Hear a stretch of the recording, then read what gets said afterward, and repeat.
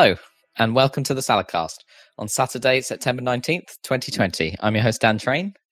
Joining me today, Zachary Burgess. Sleepy time. And Robert Kemp. Yeah, I'm feeling that. Proper sleepy week for me. Yeah, it's been real bad. What's made things so soporific? I don't know. The return of summer. Well, yeah. Is this an Indian summer? Does that count? I guess. It's not been very long. Define an Indian summer to me. I don't really understand. It's just a stupid term for like a late warm period in the year. Oh, okay. And one time at Karma Armor, my previous company, they were all about parties and something, but they never got their summer party organized. So then they were like, "Oh, we're super late. Okay. Oh, but we can call it like this is because Karma Armor is an advertising agency, and they had the stupidest ideas. And they were like, "Oh, we can call it. We can make an Indian summer party, right? And we can do curries and have all of this stuff, and decorate everything all South Asian, and that would be great." And so they did it, and I looked up what Indian summer means, and it's not. It's American Indian. It's not. Oh wow! Yeah, it's completely the wrong. They got completely the wrong etymology. It's like, wow, how did you manage to make this racist? Amazing. Well, it would have been racist either way. Yeah, probably. It's an outdated term. Anyway, there you go. Was it good? Did you have the party? Anyway? Was good. Yeah, it was just completely the wrong term, but never mind. It was fun. I mean, all the Karma Armor parties were fun because they were just like, open bars. And sometimes when they ran out of booze, like you'd see like the head of the company across the street filling up, shopping trolleys with booze in Tesco's, trying to keep the party going. Sorry.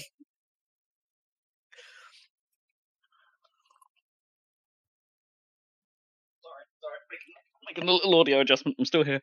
Yeah. I mean, I guess it was the closest you could get to actual Mad Men in the post 2010s. Just without all the smoking? No, yeah, didn't have the smoking, but the drinking and certain other things. Certain other things. Yeah. I once met a girl who briefly worked for Red Badger with me, and who'd worked at Karma Armor, and so it's like, you know what it was like, and she'd only been there briefly, and she was like, yeah, it was like working in a nightclub, and I'm like, oh yeah, it kind of was. Huh? Yeah. She left after she found something in a drawer. Yeah. She was like a PA. Yeah. Anyway, yeah, we're not painting this company in a good light, are we? I mean, now they got bought by Accenture and they've been boringified to the max now, so it's pretty much dead. But what did they have? A lot of neon in the office. They had a giant neon sign that said,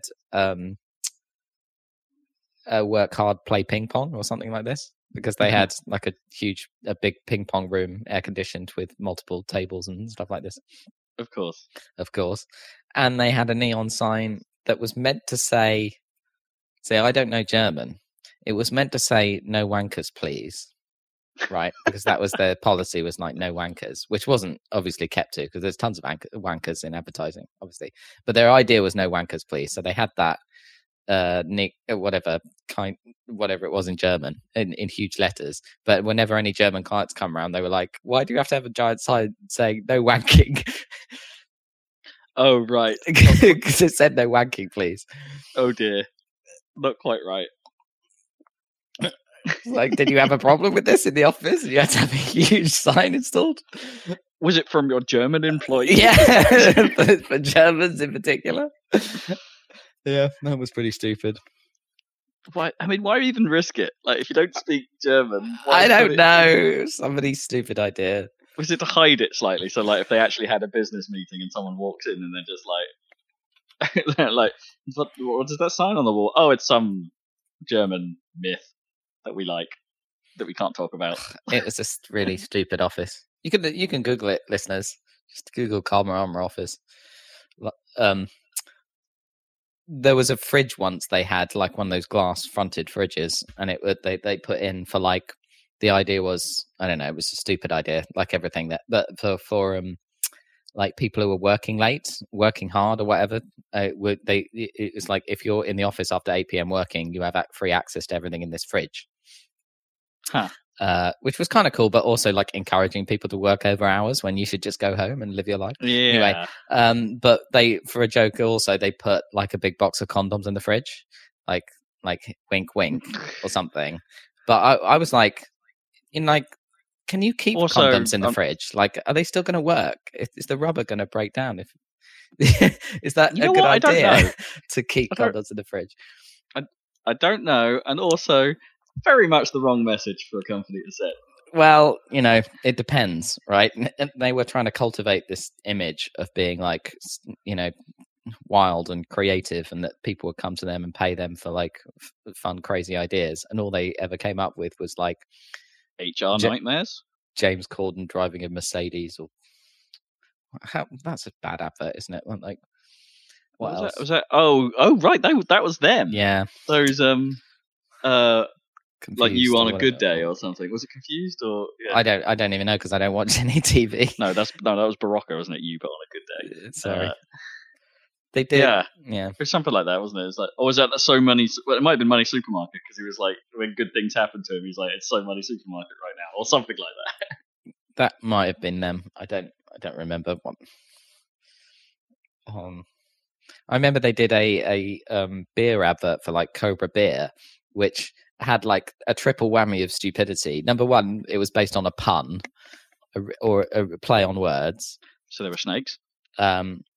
No, it was so the name of the beer is Cobra, right? So it was bra. Is this the bra one? Yeah, Braco. Yeah. So they were like, oh, this super smooth guy. They got this like incredibly beautiful like Indian actor model guy to be in this advert, and it was like, oh, this guy, like, by day he makes the most amazing beer, Cobra, but by night he, for some reason, designs brassieres at Braco or something. And I'm like, oh, that's so cool to make brass, apparently.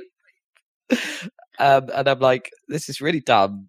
It doesn't make any sense, and it's definitely sort of sexist. I'm pretty sure. I don't know. I can't quite decide. About that very point. It's like, is it sexist that he goes to work with boobs at night? With boobs, or is it that he's making a feminine piece of clothing, which isn't strictly like something that a man tends to do? No, maybe it's progressive. I don't know. Yeah, modern man, Renaissance man. Either way, I don't. Is that the perfect man in a woman's eye? Like all man during the day and. That should be the other way around, really. Surely, should it? That gives them decent support and tasty beer. The perfect man, and is really good looking. Yeah. And then anyway, you have a Cobra, and they're like mildly disappointed. Yeah, I mean, well, what they were trying to do was like, because they were the brand of beer that you buy in Indian restaurants, and they were trying to actually get into pubs. I don't know how well that worked. I don't think it did. No. They did another thing where they were like scientifically designing, because you know how nowadays in pubs the beer comes in a glass that's actually the glass, the themed on the what do you call it, branded glasses. So if you buy a Peroni, it comes in a Peroni glass or whatever. Yeah. So they each have a glass or whatever. So they were doing the Cobra one for pubs, and they tried to do some kind of weird. What's scientifically the perfect way to like pour the perfect Cobra pint or whatever? And it had like a weird groove in it that like was supposed to like swirl the beer around or something. I don't know. Don't know if you've ever seen those. Some kind of anti-head swirl or something. Yeah, exactly. In the glass. It's kind of weird. Huh.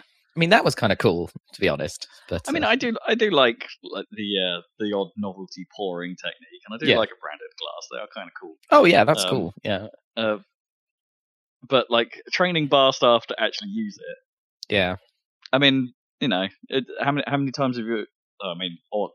Question number one: how many times have you ordered a Guinness? Question number two: how many times have you ordered a Guinness and the staff bothered to put the shamrock on top? Right. Yeah.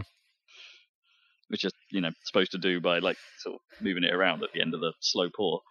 I'm not a big Guinness guy, but I do like it. I just don't tend to like order a Guinness. I don't tend to order it for some reason. Well, I'm not really. I'm not sure. I'm in many pubs where Guinness is an option, or conversely, where Guinness is an option, there tends to also be like a guest ale or something Yeah, like that, yeah. which I'm immediately drawn towards. Yeah, sure. You want to try out new stuff, and yeah, this is England after all. Yeah. Anyway, how did I get land of ale and kobolds? Wait, exactly? Loughborough. Loughborough. Anyway, What beers, the hell? beers, bras, and Carvarama. Yeah, why will we talk about my old job again? I don't know. Anyway, Offices, Indian summers, parties. Oh, Indian summers. That's right. Backtrack. Yeah, so it's hot. That's what we're saying. Feeling hot. Yeah, it was surprisingly hot on my run this morning. It was a bit toasty. No made a good one this morning. I shouldn't really talk about my wife's running, but she thought she was on like a really bad one, and how it was getting quite angry with herself. And then it was like, oh, I give up, and walked a chunk of it to the finish, and then when she gets home and after sort of pouting about it for a bit, and goes, oh yeah, that was like quite a lot faster than normal. Right, she looked at the actual pace. Yeah, even with the walking at the end, there's just that was quite fast. Yeah. So now like you just long. now you just have to be angry all the time you run, and then you'll run faster. Apparently, I do find that helps. If I'm in a bad Yeah. mood, like, and not in a kind of like can't be asked kind of mood. If I'm legitimately angry at Annoyed, something, which isn't something I'm known for these days. I'm not a very angry person now. No. But it's just when I am miffed about something, I will have a pretty decent off the block pace. Yeah. Which then will fade, but it happens. Yeah. Got to get that energy out somehow. It's a good way. Got new shoes coming this week, so I'm looking forward to that. New shoes. Done like about that time. Starting to, I'm. What kind of shoes do you temporarily- go for these days? Like, what's your style? I'm currently wearing the Asics GT1000 version 7. Oh, you mean running shoes? Running shoes. Specifically. Okay, yeah. Context. I know. I thought you were just switching to like I'm buying new shoes, not I'm related to the running. switching my shoes. Well, no, I wear what's comfortable. So like I'm still wearing those Skechers most of the time because they're super easy and really quite comfortable. I forget which one they are. They're one of the sort of like Go Walks, I think, something like that. Skechers Go Walks, but they're really because they've got that foamy base in them. Oh, it's so nice. Yeah, do those for casual. But I've got some random pairs of old running trainers I will occasionally wear, or old boxing shoes randomly for going in the loft. Yeah, convenient. Although I may upgrade to a pair of old running shoes to go in the loft. Yeah, that'll work. But yeah, no, I'm changing. I require a supported running shoe. Oh, cool. That's what I have. Sort out overpronation, which is what most people have. In fairness, most people who pronate will over rather than under. So yeah, I need a shoe to deal with that. So yeah, I ordered another set from the same version from Asics, because this is the thing about running shoes. It's like a lot of runners complain about it that the companies feel like they have to keep bringing out new shoes, right? And so they'll update their popular or even the unpopular shoe lines, and then with this is this year's version, and then they'll change it just enough so the runners that were using the previous one don't like it anymore. So yeah, you're back in the whole situation where it's like, well, you've just alienated the people who liked your shoes, and now we have to go find another shoe to wear.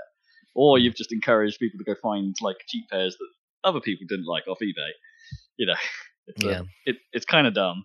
So I found a set of the same version number, but with a bit more cushioning. The GT2000s, so they should be the same, just with a bit more cushioning. That's what I'm wearing. Sweet. Which would be nice, and hopefully sort out a bit of ankle pain I've been having for a while now. I'm attributing it to the shoes for now. So we'll see. We shall see.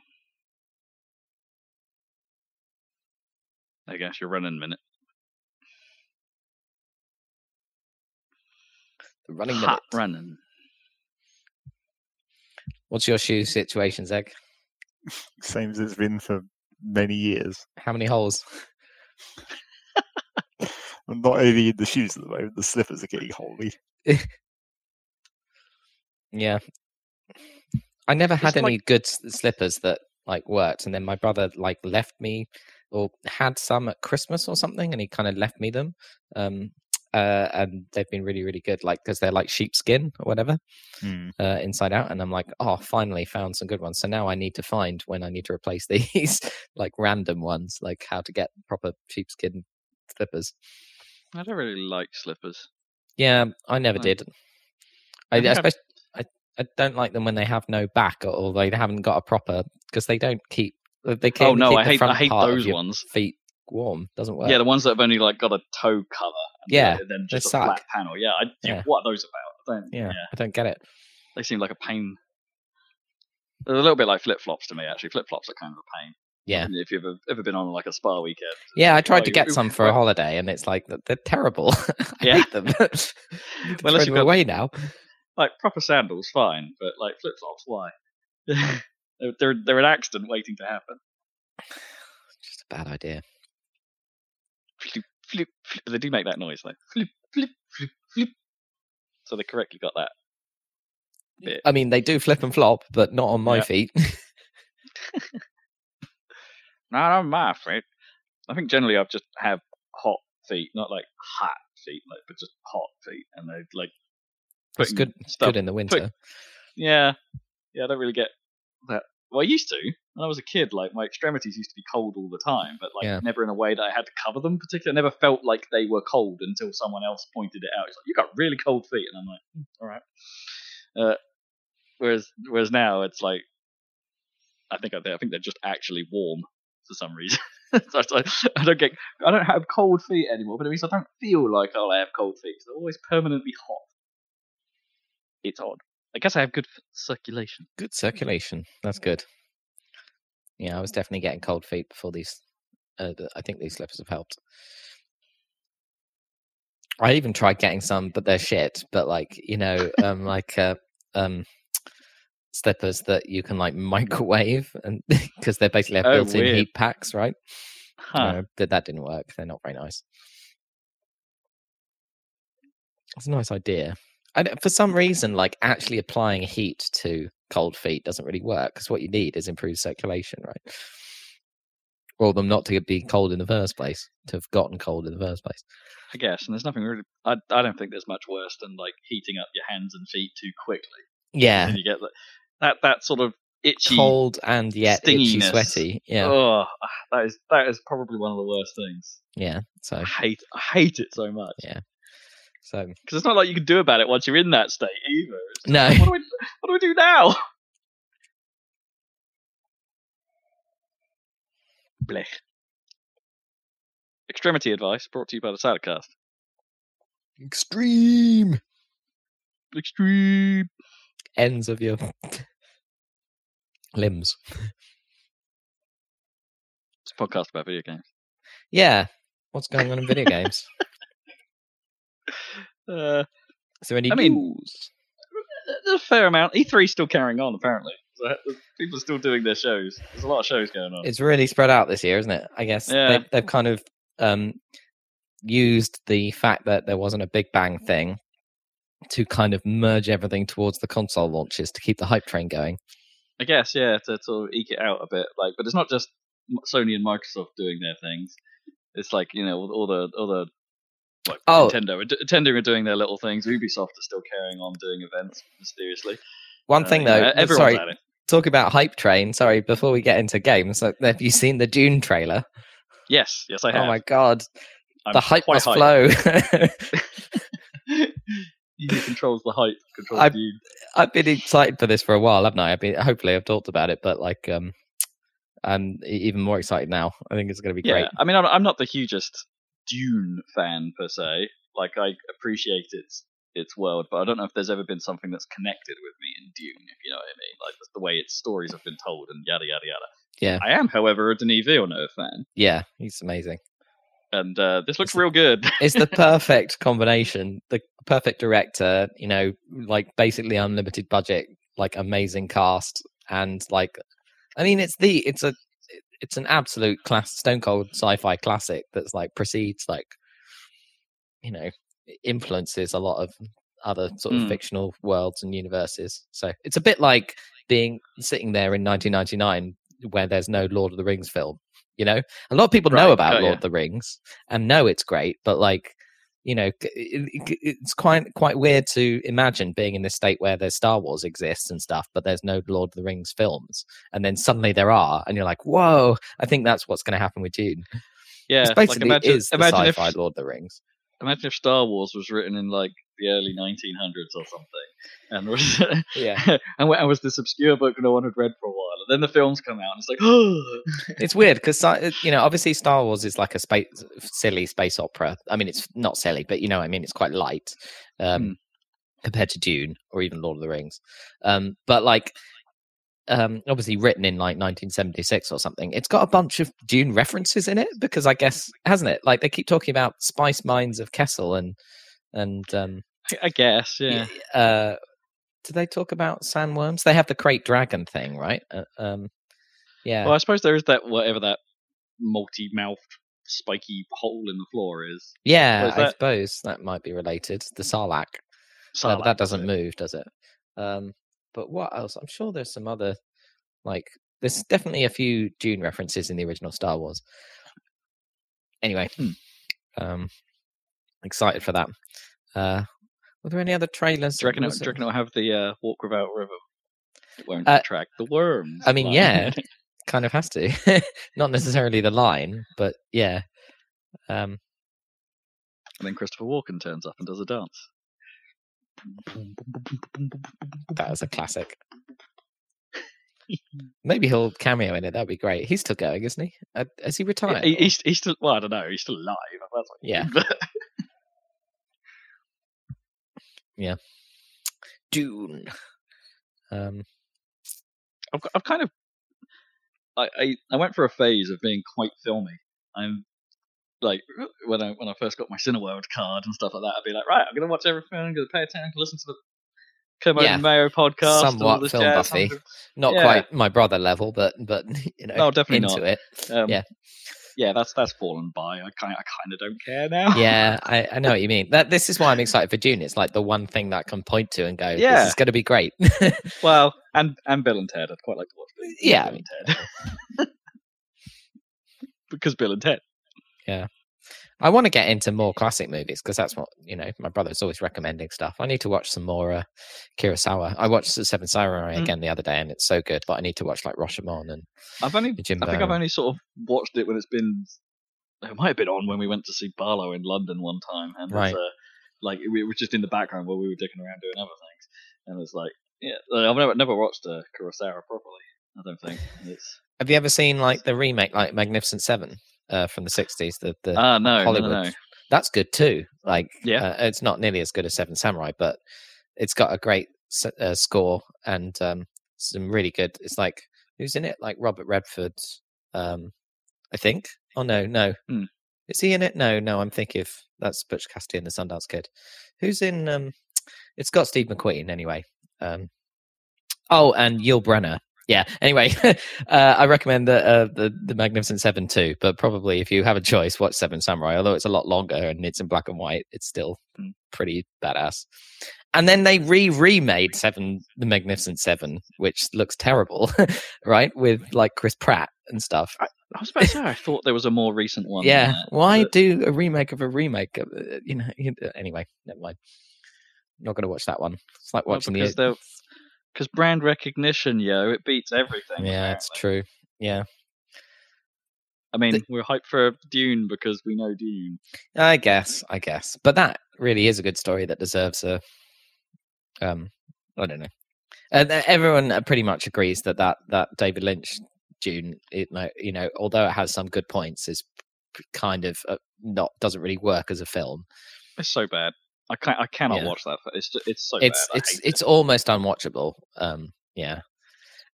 So that definitely deserves another go. Whereas Seven Samurai has been done well twice. Yeah. Anyway, never mind. Although I think Star Wars is partially a heavily inspired by The Hidden Fortress, isn't it? Which is another Kurosawa film. because it literally has R2D2 and C3PO, only they're like Japanese peasants. Right. Yeah. That's pretty good. Everything references everything else. Everyone is influenced by everything. Because there's that famously when Luke comes back and his aunt and uncle have been killed by the stormtroopers or whatever. That shot is like shot for shot with The Searchers, which is the classic western with John Wayne. I'll talk about classic films. I got around to watching Princess Mononoke the other day. Oh yeah, that's a good one. Oh, it's good. It's a good one. Oh, it's good. It's quite violent. Yeah, and it's some of Miyazaki's early. Some of those early Ghibli films are. I thought that was. Say, I watched it again recently, for the second time, and I thought it was. I assumed it was earlier than it actually is. It's actually like 97 or something. It's not an early one. Yeah, it feels early. It does. There's something about its look that feels quite old school. And I kind of dug that about it. It was neat. Wasn't it like one of the first one of the Ghibli films to get a decent USization, I guess. Yeah. As well. Yeah. Yeah, it's cool. And of course there's those references to it in Breath of the Wild, right? Right, yes. Yeah. Like because the forest spirit or whatever is like half the forest spirit from Princess Mononoke and half Iwata, isn't it? Yeah. The Koroks are kind of like the that's weird true. little dudes. Yeah. I mean, they're obviously all based on Japanese folklore, but yeah. Yeah. And that's what I mean. I don't quite. It's one of those films where I think I would have got more out of it knowing a bit more about, say folklore and old Japanese mythology and things like that. And there would have been some more. I think it would have been a better flow for me as a Westerner if I knew that. But even so, there's still stuff in there. And I think that's true of a lot of Ghibli, actually. You just watch it, or maybe a lot of Japanese films, you're just like, okay, I'm not quite sure I get the significance of this. Yeah. I can see see it's important, but I don't understand why. Like even in Totoro, which is much more of a children's film, it's all like tied to these folklore. Yeah, because Totoro in a weird way is like, I didn't get on with Totoro as well as I thought I would, honestly, because it's really? It's not so much of a single meandering story, is it? It's just a sequence of events. If you see what I mean, it's kind of separated from a plot in some ways. Yeah, it's very atmosphere based, which is fine. They're like, I can get on with it, but it wasn't quite as. It's not as clear as like Spirited Away or something. Yeah.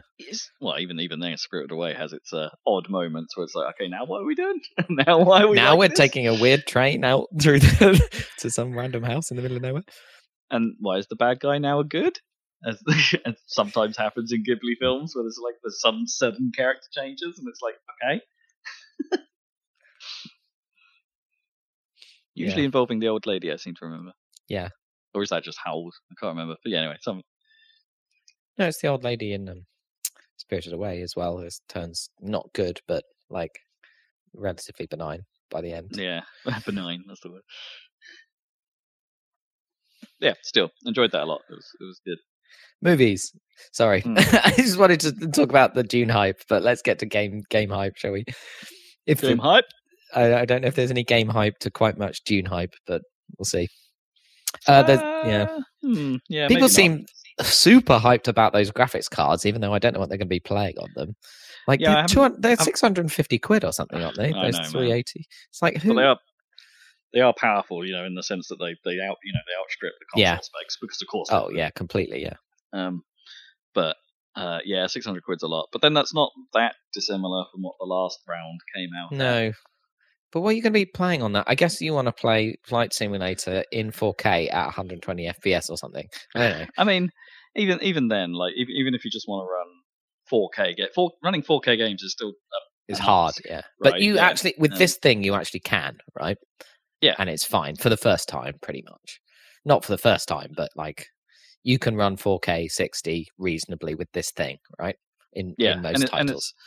And more importantly, it's the second evolution of RTX and that capability. Which, we talked about this before, but watch those demos. Watch those light sourcing demos and things like that they've been showing. Like, because that's RTX's true power. Is not, even if you're not using it for reflections and things like that, but using it for like accurate shadowing and proper light modeling. It's like that's its true goodness. Yeah. It's going to be interesting how, because graphics have looked like really good, in a lot of games for a while, and it's like I don't know, Battlefront or something, but it's like, what's it going to be like for people that realize that was all based on basically tricks, like screen space stuff, and you show it side by side, basically RTX on, and be like, oh, that's what it looks like in the real world. Yeah. Because there are definitely some tricks these days that are now starting to really irritate me. Like, for some reason, screen space reflection mapping I find super obvious. Like where the flaws happen, and it's like, okay, why is that bit of reflection not? Oh, right, of course it's doing screen space, and there's something in the way now. Or temporal anti-aliasing. Yeah. Oh boy, I'll talk about it later. But because everyone jumped straight on that, didn't they? Because it does look good. Yeah. Like for most of the time. Temporal anti-aliasing is absolutely fine, and I think the Frostbite engine has one of the best implementations of that. I think it's super smooth, almost too smooth. If you know what I mean, like it's smooth to the point where I feel like it softens the image a bit in Frostbite. Sure. But some implementations are just bad. Like I've been playing Tell Me Why, as I mentioned last week. And when I pan certain objects around in the camera, they leave a horrible trail for a few frames, and those are temporal anti-aliasing. Yeah, in a weird way, it's creating different aliasing. Yeah, artifacting. Yeah, and it's just like that I find super distracting at times. I guess if you just raw power it up to 4K, you don't need so much anti-aliasing. You don't need it to be very aggressive. No, I mean the most effective anti-aliasing has always been to super sample, which hasn't really been the focus for anyone just yet. No. Like, no one's really doing it. We haven't got to the. I mean, I don't think we're that far from that sort of thing, because like honestly, when you're using an 8K screen, who's going to see that? It's like, okay, if our hardware gets good enough to start outputting resolutions at 8K. You could just like an 8K screen is probably for most people's viewing is probably a bit much. Yeah, like you're not going to gain from an 8K screen versus a full screen particularly. Not in your living room, not on your TV, or that sort of an appropriate distance and an appropriate size. You're not going to see the difference. I mean, maybe at your desk with text and stuff in the same way that, like, because the pixel density of a phone, it would still be higher than like a big, wouldn't it? 8K desk monitor. Yeah, probably. Yeah. So I don't know, but I guess you're so far away from it. Like, if you had a display that had the same density as your phone, and it was like a big screen, would you even notice? I don't know. Whatever. But, I mean, it is a solution, but the obvious solution is to always get to the point where resolution is better than your eyes. But that doesn't remove aliasing. This is the sort of fallacy with that, because you'll notice the shimmer. Whether it's subtle or not, or if, say you threw one bright pixel into a sea of dark lines, it's like you'd see that. Like that shimmer would be there. Yeah. If that's a one bit of like speculative lighting, for instance, hitting an object at a certain angle as the camera pans around, and for some reason in that engine that only affects a single pixel, that's going to throw you. And you need some sort of smoothing technique to make that less obvious. Yeah. And it's even at high resolutions these days. And maybe that will go away as you get higher and higher, but I don't think it's worth it. Like, just super sample a bit, 150% ish, something like that, and that gets rid of quite a lot of trouble. 200% super sampling is quite nice as well. I think that was an option in Guild Wars, wasn't it? Guild Wars 2 had a super sample option that ran the game at 200% in the background. That was probably one of the first times that was really an option, just like default in the menu. And it looks really nice. But yeah, it's super expensive. Yeah. Like, and I think we talked about it last week. The DLSS is a weird beast as well on that front, because it goes the opposite way. Right. Yeah. they undersample, Mhm. or subsample the image, and then use AI to techniques Blow it back up. Yeah. to blow it back up and reduce aliasing that way, which is fascinating. But seems like the opposite. It seems like the backwards approach. It's all weird. Anyway, Yeah. hardware hype.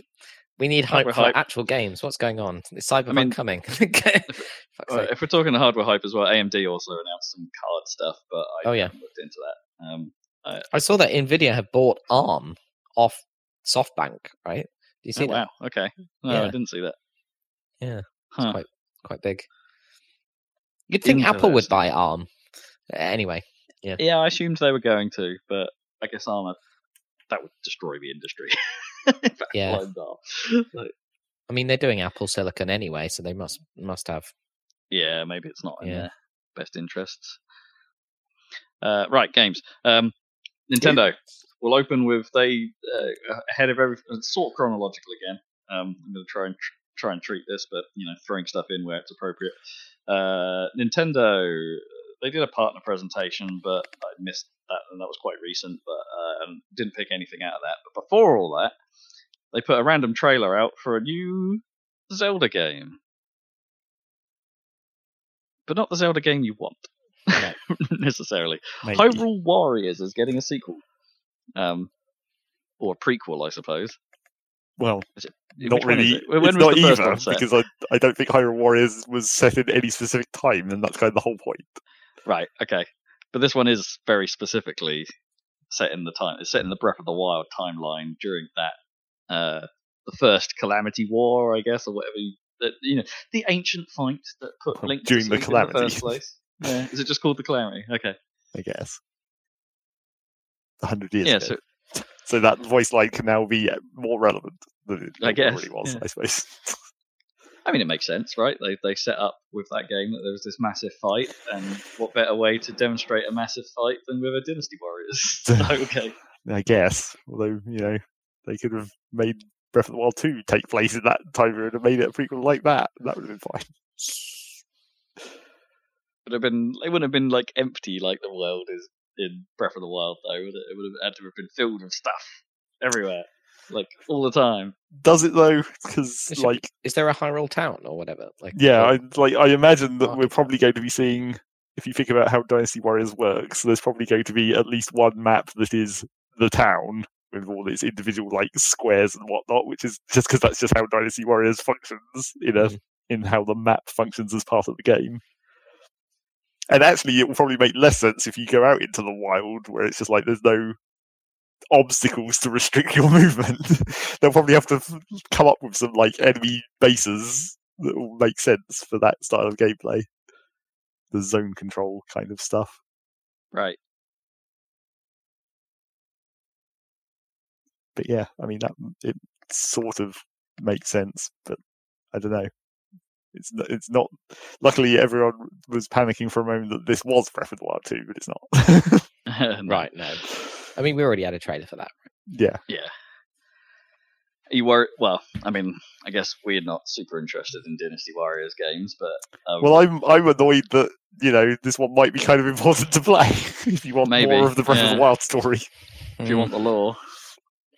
But then the last Dynasty Warriors games didn't exactly, even for fans of the series, it was a bit of a huge letdown. Well, the last actual Dynasty Warriors ones, yes, but supposedly Hyrule Warriors was pretty okay. And I think that was before the last Dynasty, though, wasn't it? It was before the last, definitely the last one at least. But the whole point of this is that it's got Nintendo oversight. Is that's why it's a kind of more bigger deal, I guess, because Nintendo have oversight on the whole story and the graphics and everything, which is why it looks exactly like Breath of the Wild. It seems like when they've done these crossover Warriors games that things have gone all right, because Dragon Quest Heroes is the same, right? It's also a Muso, but is that one I seem to remember was pretty well regarded as well. So the crossover Muso games seem all right. I think the trouble with it is that the normal crossover Muso games are.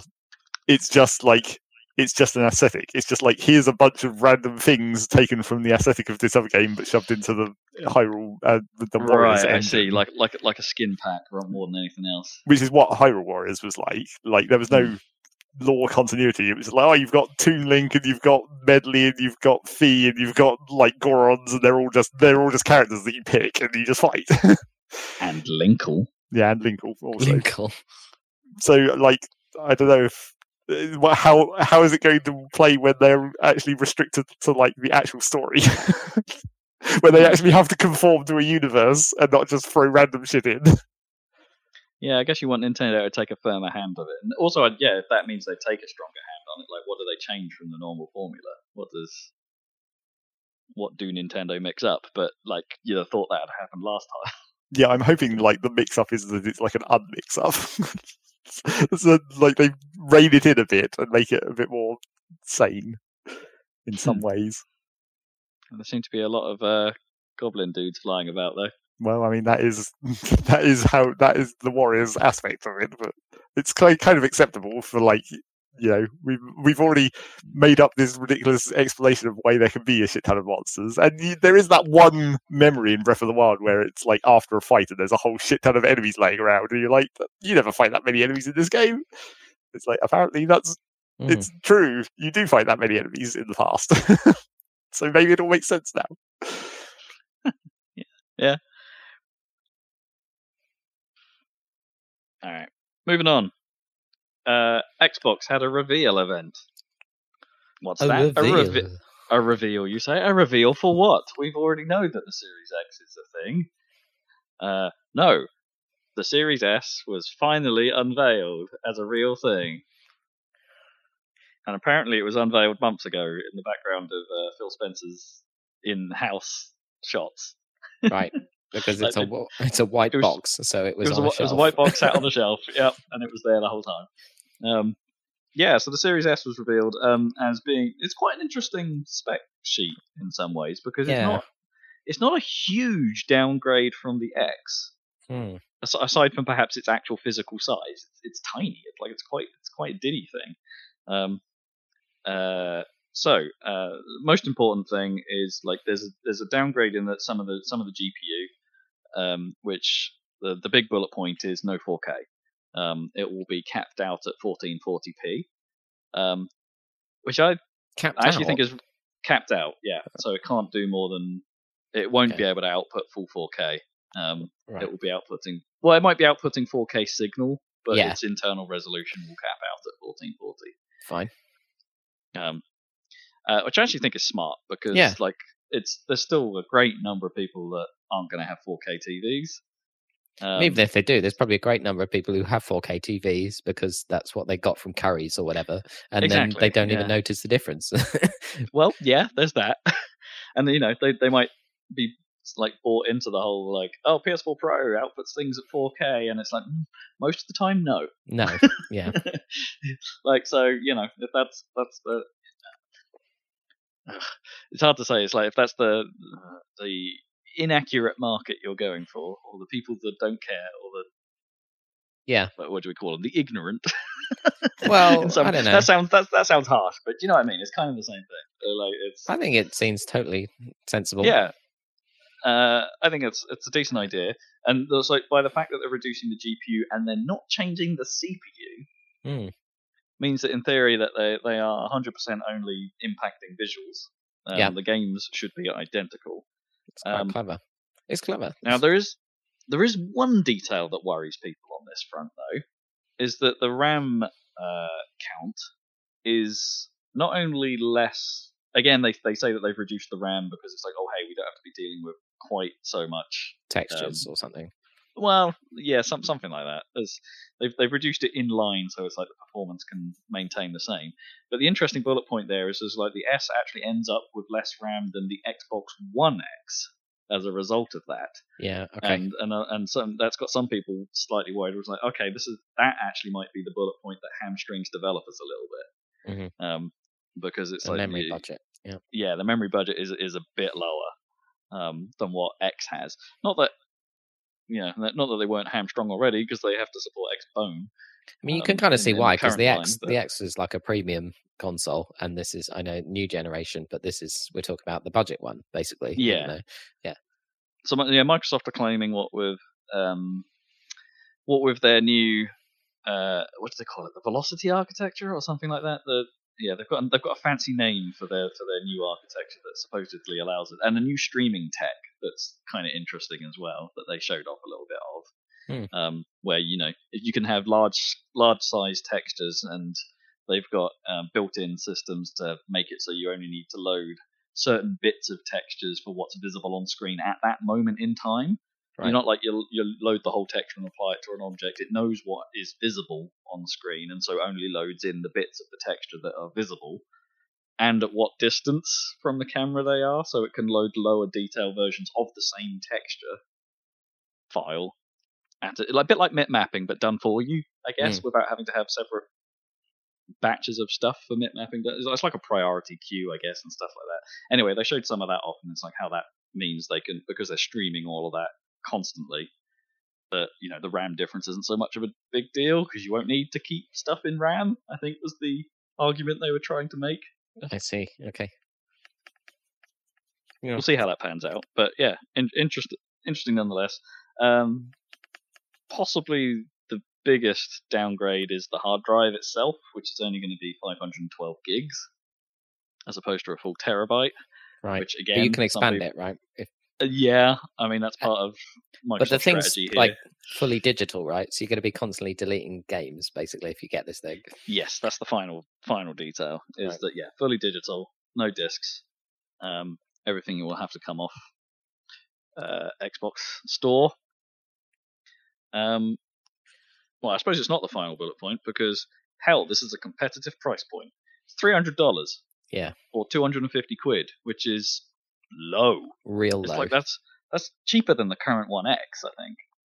I guess the idea is you get that and you get a Game Pass subscription and you're kind of set, right? Yeah. If you're like a normal person. Yeah. Yeah. I mean that's a hugely that's a massively aggressive position to be in. And I think it's going to work for a lot of people.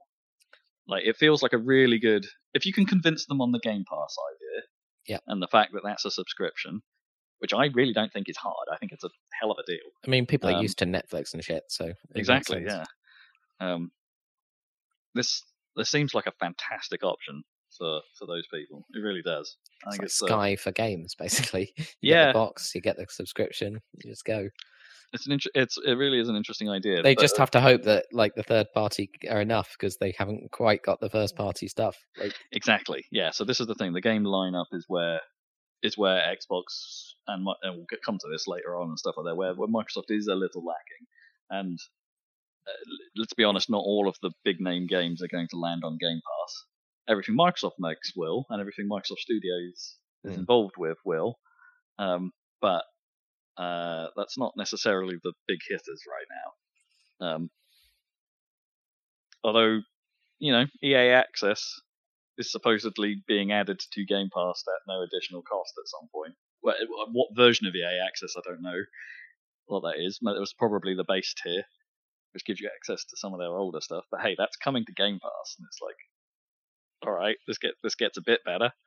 Your move, Ubisoft. What are you adding to the pie? Yeah, I think that was promising. At some point, I don't know when, but at some point we also found out what the price of the Series X is as well. Right.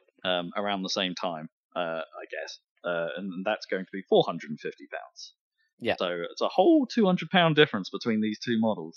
And you're getting your terabyte, you're getting your RAM, you're getting your 4K, you're getting your drive, your 4K Blu-ray drive. Yeah. For that 200 squids. You're getting your weird form factor that you have to like put in a weird chimney spot, unlike the S. Both. Let's be honest, both of them are weird form factors this time. Yeah, both the Xbox Series and S PS5 is like the S okay. The S is normal. Yeah. Yeah, but yeah, admittedly, the PS5 is just big. Like it would be fine if it was a bit smaller. I think. PS5 is long and flat, and it's and you have to buy a stand if you want to lay it horizontally, which I imagine most people would want to. That's pretty dumb. Yeah. Do you really? Is that really the case? Yeah, I think that was announced that came out when they first revealed the design. Who's got fucking space to put it vertically? I don't know. That's weird. I know. Okay. It's real stupid. It's real dumb. That PS5 design, I appreciate it for how weird it is, but I think the more I look at it, the less I like it. Yeah, I don't know. I think I'll have to see it in person. Yeah, maybe. I wonder what they'll look like when they're old. You know, when they've got dust on them and stuff. I don't think that PS5 is going to age well. Well, like we'll in terms of how consoles look, some of them, you know, I think it will age quite badly. I don't know why. Even though the original Xbox was like just a block PC, it's still that's kind of cool. I kind of like it for some reason. I don't know. I think I put that into the category of consoles that are aging badly. Yeah. But at least it was wild and a bit out there. Yeah, and had a big X on it. Again, in the stone way, I appreciate it for that. I appreciate they did that. Yeah. But I don't think it's as aged as well as the GameCube, right? Ah, no, that's an absolute stone cold classic. Yeah. Like how the European SNES has aged way better than the American SNES. Oh, yeah. Stuff like that. Yeah, that SNES is awesome. Right. Another Microsoft news. ODST will be added to Master Chief Collection, September 22nd. Is that still going to be like well, I guess they all are, but I was going to say, is it still going to be like a separate DLC? But that's just how Master Chief Collection works on PC. If you've got Game Pass, you get it. I think I'll get it because I have Master Chief Collection on Steam, right? Oh, right. Yeah, I don't know how the Steam one works. I think that's very good. Yeah, because I've got Halo 3. It just downloaded. Well, I didn't download. I had to ask it, but yeah. Yeah, because Master Chief Collection on Xbox though, ODST was released later as a DLC pack. So I don't know. I honestly don't know what the situation is if you bought it on PC. I would hope you'd just get it. They've kind of ruined the name of Master Chief Collection, but never mind. It's just Halo Collection now. Yeah, they probably should have just called it that. Or changed the name. They can change the name. They can do that. You still have Johnson in ODST, so there's still a tiny, tiny connection to the regular Halo. Yeah.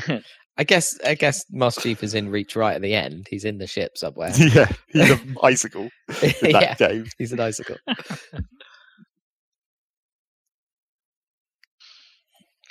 They decided not to break him out for some reason, even though it was like the most important cargo. They would show. Yeah, anyway. I don't even know why he was in cryo sleep at all when the rest of the crew weren't. Yeah, read a book. It's probably going to tell you. I'm sure that Brian David Gilbert has the answer, having read every single Halo book. Recovering from previous injuries or something. I don't know. Never read those. Right. Ubisoft. They had an event. The second Ubisoft Forward. I'll pick up on a few points. There was some garbage, but I think this was more interesting than their first Ubisoft event they did. So Gods and Monsters, we got a decent look at that. It's now called Immortals Phoenix Rising, with Phoenix spelled with an F. Is that like a? Never heard of that. Like Phoenix? Like is that? Weird. Yeah, I don't know. I'm not sure that's a thing. Yeah, we kind of suspected they were going to go for the Breath of the Wild thing, but boy, did they! It is so Breath of the Wild, it's almost painful. Let's rip off the best game in the last 10 years. I mean, it doesn't look like they're doing a bad job, admittedly. I think perhaps they've got too much UI going on. But other than that, I think it might be good. It looks all right. Cool. I mean, even if it is a total rip, you know. They say they're leaning into the comedic aspect a bit more, which could be a bit hit and miss, right? Yeah. It's like they either land that or they don't. It's a risky strategy, but that's what they're going for. They want to make things funny, a bit slapstick, a bit. And it seems like there was perhaps more voice work in this than there was in Zelda. Yeah, sure. I mean, most things have more voice work than Zelda, even though, yeah. December 3rd, that comes out as well. So not that long. Will probably be, it's a launch window next gen title. Something to think about. Probably more appealing to us though. Prince of Persia: Sands of Time is getting a full remake. Sweet. I mean, that was leaked, wasn't it, or something? I think it was, yeah. But it's a ground-up remake, but then they're not doing like the Final Fantasy VII style remake, where it's like, oh, this is a reimagining. It's like, no, it's pretty close to the original game. Like the cutscenes are the same, and they're following the same story and the same general structure of the game, but it's been built from the ground up to play like a modern game. I didn't really get any sense for like whether or not the whole narrator thing was still there. Like, no, that didn't happen, and all that. You mean one voice line? It's not much to add. Well, yeah, but or whether it was narrated. That was cool. Because you got narration, but it was like such a tiny right? thing. Yeah, I thought it was narrated like as you were playing at spots as well. Like it wasn't just that line. I don't know if I can't remember whether it was like narrating back in time or current narration, like his wife was doing. I think maybe, Okay. but that might have been like between levels. I don't think it was like it might have been part of a cutscene, not really during gameplay. as long as it's got that guy with that stupid accent shouting at you to solve that puzzle with the room that rotates or whatever. Oh, I don't know. The only cast member they mentioned that was returning is Yuri Lowenthal, who's more famous recently for playing Spider-Man. Right. Or Peter Parker Spider-Man. But he was the original Prince of Persia voice actor. Right. And he's back doing that. Okay. But he's going to sound so old now. I suppose it's been a while, yeah, but I saw they're making a new series of Animaniacs with the original cast. Yeah. Come on, guys. But it'll be done in a terrible modern Yeah. cartoon style, right? Which is generally bad. Yeah, it's not going to be good, is it? Anyway. Like that. Oh god, don't get me started on like when I looked up what the new Raccoons TV show looks like. It's not out yet, but like, boy, they've ruined it. The art doesn't look good. So there's a new Bombay studio put together to build that, and it's January 21st, so also pretty soon. But not a 2020 game. Skip over most of the rest of the stuff. 2 more points from here to talk about. Scott Pilgrim versus the World, the game, is returning. That was not... Assuming Ubisoft doesn't somehow get shut down in the next 6 months, which could possibly happen, but not really. I mean, well, yeah. If you think that all this the sexual allegations and bad harassment stuff that's being thrown around at Ubisoft at the moment is actually going to come to a closure, which I doubt for a studio that size or a publishing wing of that size. It's going to get some people kicked out like it already has, and then that'll be it.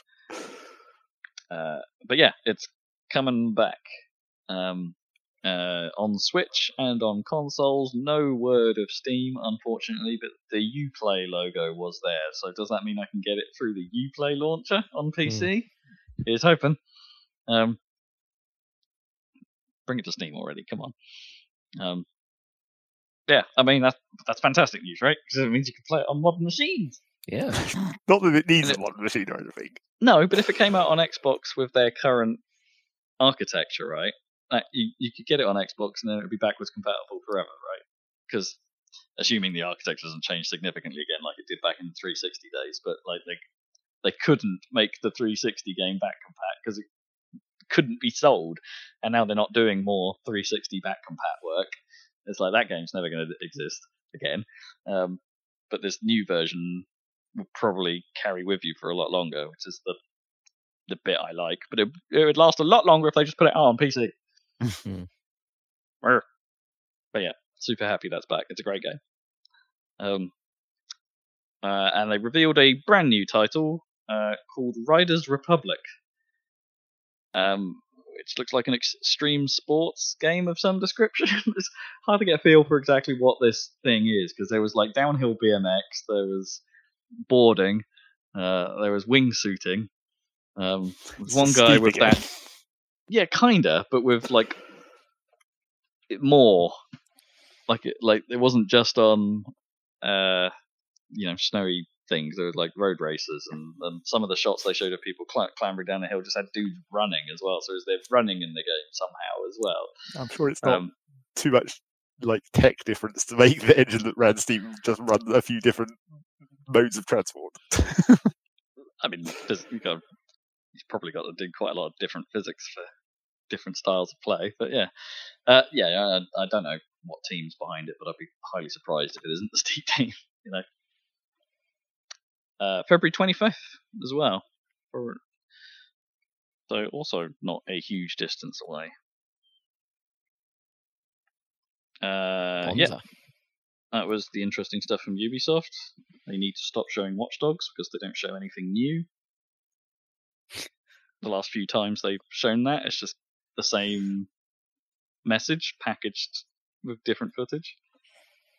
It's like, shut up. You're de-hyping it now. Right, okay, let's talk about the PS5 showcase. PlayStation. This was a show. This was a proper show. This was like... I missed this completely, so... Well, this was Sony basically. Like I think in this and the PlayStation 5 reveal event, Sony have finally shown their hand and be like, yeah, we can do this stuff still.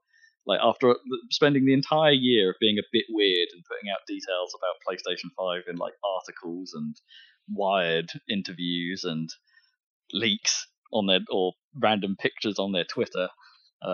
It's like the last two events they finally turned around and been like, yeah, this is how you do this new console hype. Yeah. Totally changing my opinion on like, oh hey, Microsoft were doing the better job. Oh no, they're not. Oh no, wait. they're very much not. Sony's got they've got a march. Yeah. Which is feels a bit familiar, right? We didn't exactly get this right with the Bone launch. So yeah. I mean, Xbox are not going to screw things up as badly as the Bone launch. They've learned that lesson.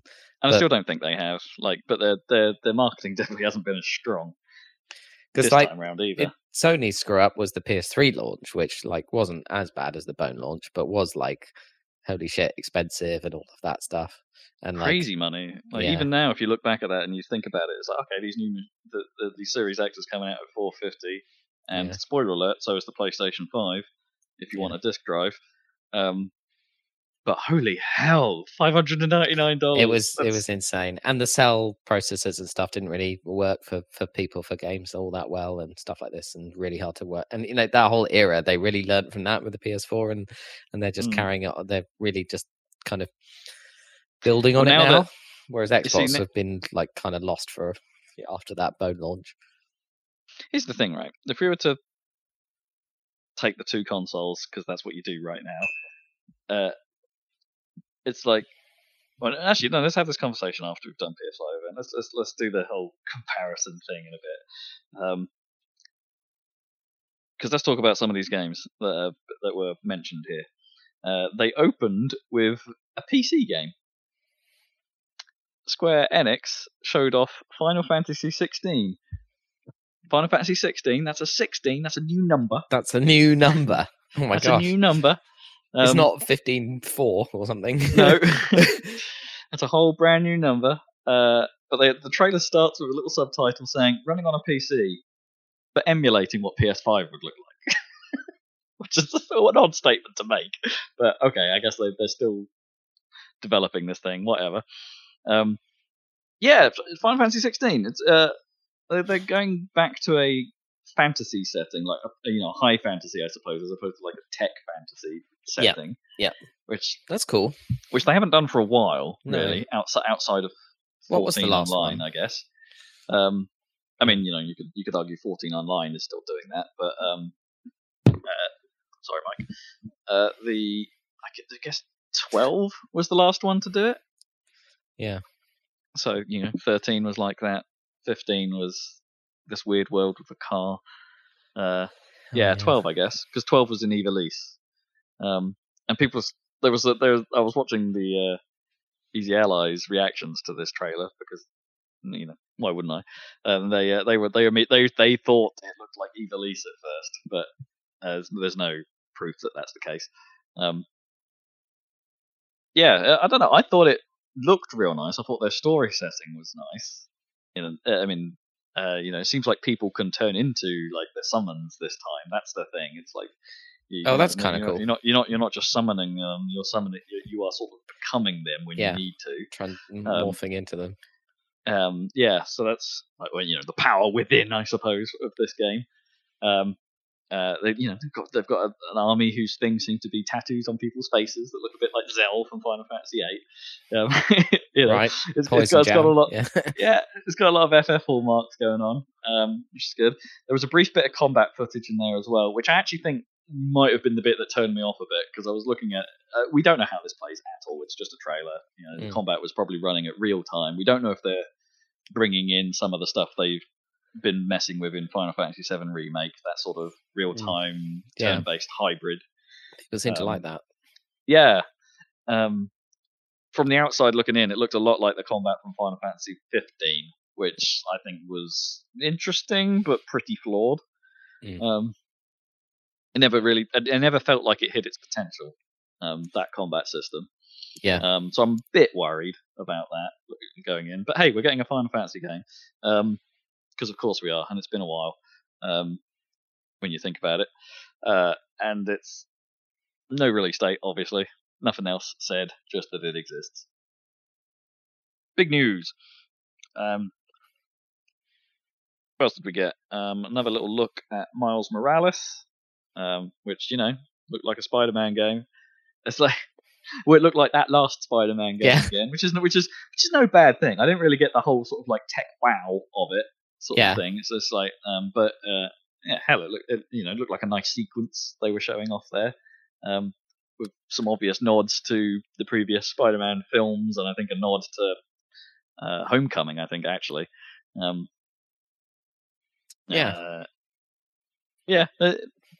looks good. I could go for some more Spider-Man.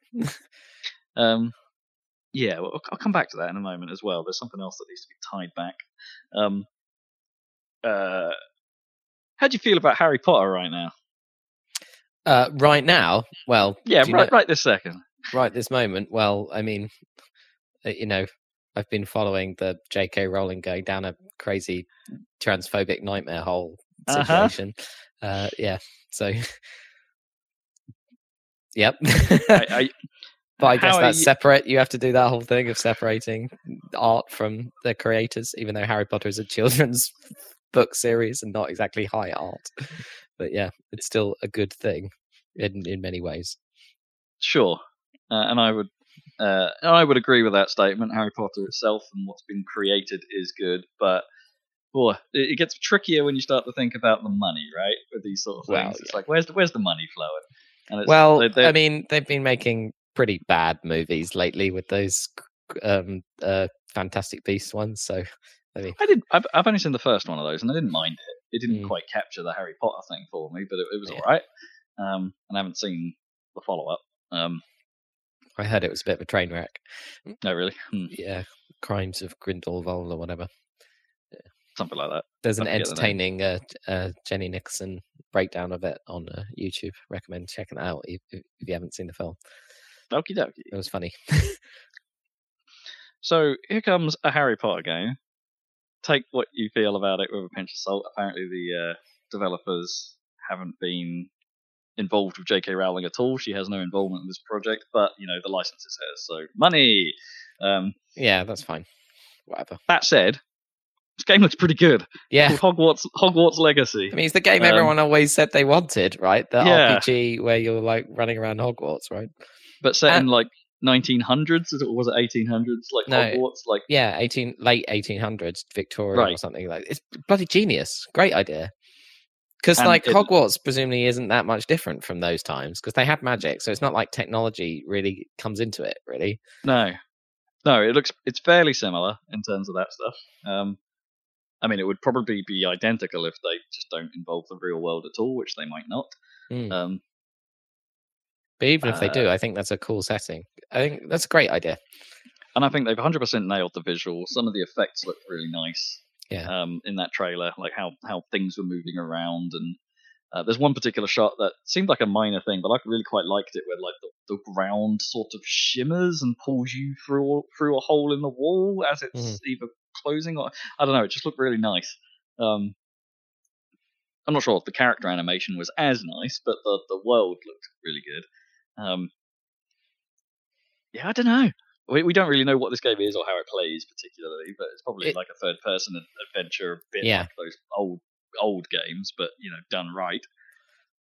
This is cool. I'm excited. It seems like it's been in development for a while as well. So yeah. Oh, absolutely. There was that leak probably well over a year ago of them like doing early reaction, people's reactions to early trailers of this. And it's one of those games that's like it's just the obvious, right, to make this, right? And why hasn't anyone done it before? It's like the big 3D Breath of the Wild Pokemon that has never happened, right? And it's like, why right, haven't they done it? And this is the other one. It's like the big Hogwarts RPG. Like, why haven't they done it? It's like, oh, they're doing it.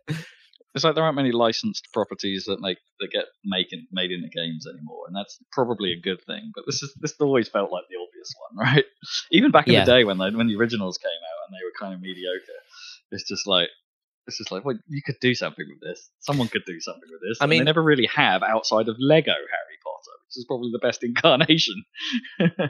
I mean, I still want the game where you're a bounty hunter in Star Wars and you're going around different planets and stuff. But what they did instead was make a TV show. Right. But anyway, never mind. One day. Got that. Yeah, so there's that. Looks good. We've got to look at a set piece from Cod Blops Cow, and it looked very cod-like. I mean, I don't know what more I can say to that. Call of Duty be Call of Dutying. Good cod, bad cod. I mean, it seemed quite. It was nice that they brought out Raven to talk about this, because although it's a Treyarch game, and like they're the head studio, it's like Raven basically would do behind-the-scenes work on pretty much every Call of Duty game, and they don't get a lot of love for it because they're never the lead. So it was nice that they brought out a spokesperson from Raven and say, like, hey, yeah, we're doing. This is what the campaign looks out. They should just make. I mean, those Doom games do well. They should just make Hexen or Heretic. Yeah, that would be funny. Anyway. That is the same Raven, right? I think so. Yeah. From back in the day? Yeah. Yeah. We got another look at Resident Evil 8, or Village, as it seems to be using as its primary title. Village. Yeah, just more of that. Don't care, particularly myself. Deathloop, we didn't really learn anything particularly new about this. I didn't look good, don't they? Yeah, right. You're in the not good category. So I've quite liked how Deathloop has been shaping up. But I think this trailer perhaps added a couple of worries to my list, and it's like, okay, am I replaying the same thing over? Am I literally replaying the same bit over and over again to find the optimum route through the game? Is that what this is about? I mean, if it's Super Meat Boy, then that's fine. But I don't know about Yeah, because they set it up to be like, you've got like 24 hours to kill every single one of the targets, but what you do to one target will affect where it goes, and then change the opportunities later on how you do that. And it's like, yes, so there seems like there's a lot of how many options do you really have? How varied can it be? And ultimately, are you going to be banging your head against a possible outcome that can't possibly work? And is there like one good route? It's like it's still a huge amount of question marks out over how this game actually pans out. Are you guided through these possibilities, and you just play them out like in a sort of sequency sort of way? A lot of question marks about it. But one thing is now for certain, and maybe I missed it before, but it was made very clear here: it's a PlayStation console exclusive, no Xbox version. Possibly timed. You never know. When they say that, it could be a timed exclusive, but PC as well. So there's a route for you there. Devil May Cry 5 Special Edition. Interesting to note, only because it's coming out at launch on PlayStation 5, but it's also coming out at launch on Xbox as well. Hush, hush. Excuse me. Oddworld was there again. Looked like Oddworld. Five Nights at Freddy's is getting a random 3D game. Demon Souls was shown off a bit more. The remake by Bluepoint. Oh yeah, I mean that's a launch title, right? It seems like from what I've seen, people are like, I've seen people on my Twitter feed who are like, Can't believe I'm getting a brand new next generation console to play a game, a 9-year-old game. But I am. Yeah, two generations ago. Yeah. Visually it looks really nice. Like it's a well-made remake, which is what Bluepoint do. Yeah, for sure. This one will 100% be a PlayStation exclusive, obviously. Yeah. And Sony even went out of their way to say there's no PC version of this time. Like, even though Dark Souls and stuff came out elsewhere, it's like, no, Sony have said, no, we're not doing a PC release of this. Right.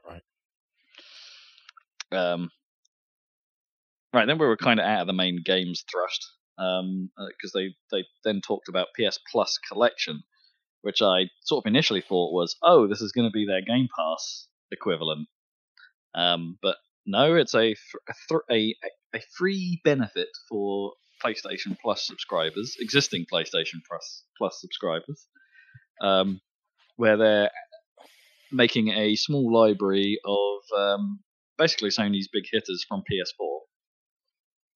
But not it's a subset. It's not every one of their things. Like there's some interesting more recent inclusions, like Days Gone, for instance, is in there, which is only interesting because it's one of the most recent games on that list. But they're also throwing in like Uncharted 4, and then some third party stuff as well is joining the mix. You've got Monster Hunter World, which seems like a fairly high profile title to be in there. Decent inclusion. And then Battlefield 1 is also there for some reason. But okay, I guess EA needed a mention. Sure. That felt like a weak point. But yeah, notice you're not really getting Horizon. You're not getting God of War. You're not getting some of those big names hitting this. You're not getting Last of Us Part 2, but you are getting Part 1 remake, a real remaster, things like that. So, it's an aging collection, but you are getting it completely for free, and it seems permanent as an addition to PS Plus. Absolutely no word on whether that's an evolving library, or if this is just a goodwill thing, where it's just like, here's the collection, or whether there'll be a season 2 of this later. Absolutely nothing said, but hey, have something for free. All right then. Can't complain too much. I will fold in. This is the point where, at this point in the conversation, because it's sort of related, Jim Ryan, CEO of Sony, has come out and said, "Hey, we looked into doing a Game Pass-like option, and it does not make sense for Sony right now. So they will not be doing a Game Pass-like service, even though they're already pretty close to one with PlayStation Now. They kind of have that, which is a subscription service. I wonder if maybe they are, and they just don't want to talk about it yet. Yeah, that's probably right. But or they don't want to expand on what PlayStation Now is, which is kind of what.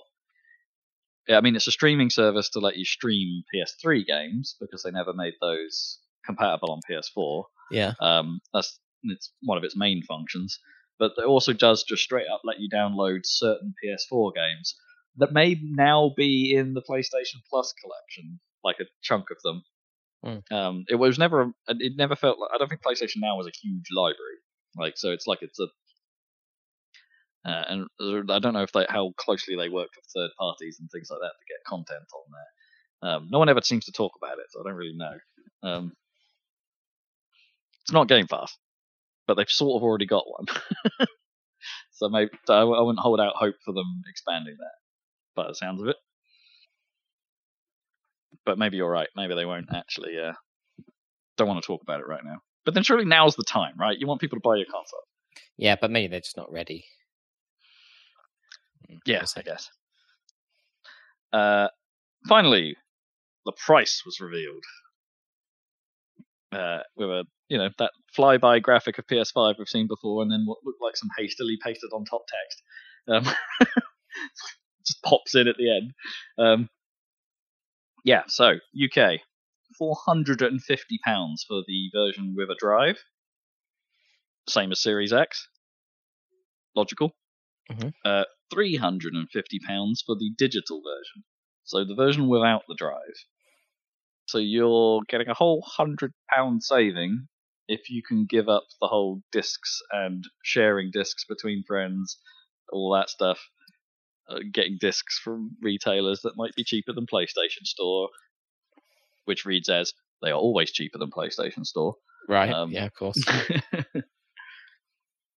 Yeah, that's quite a chunk, isn't it? I suppose, but I mean, but it is still cheap. £100 is cheap for a 4K Blu-ray player. So if you care about that from that perspective, yeah, exactly. Then £100 more to get the 4K Blu-ray functionality is a deal.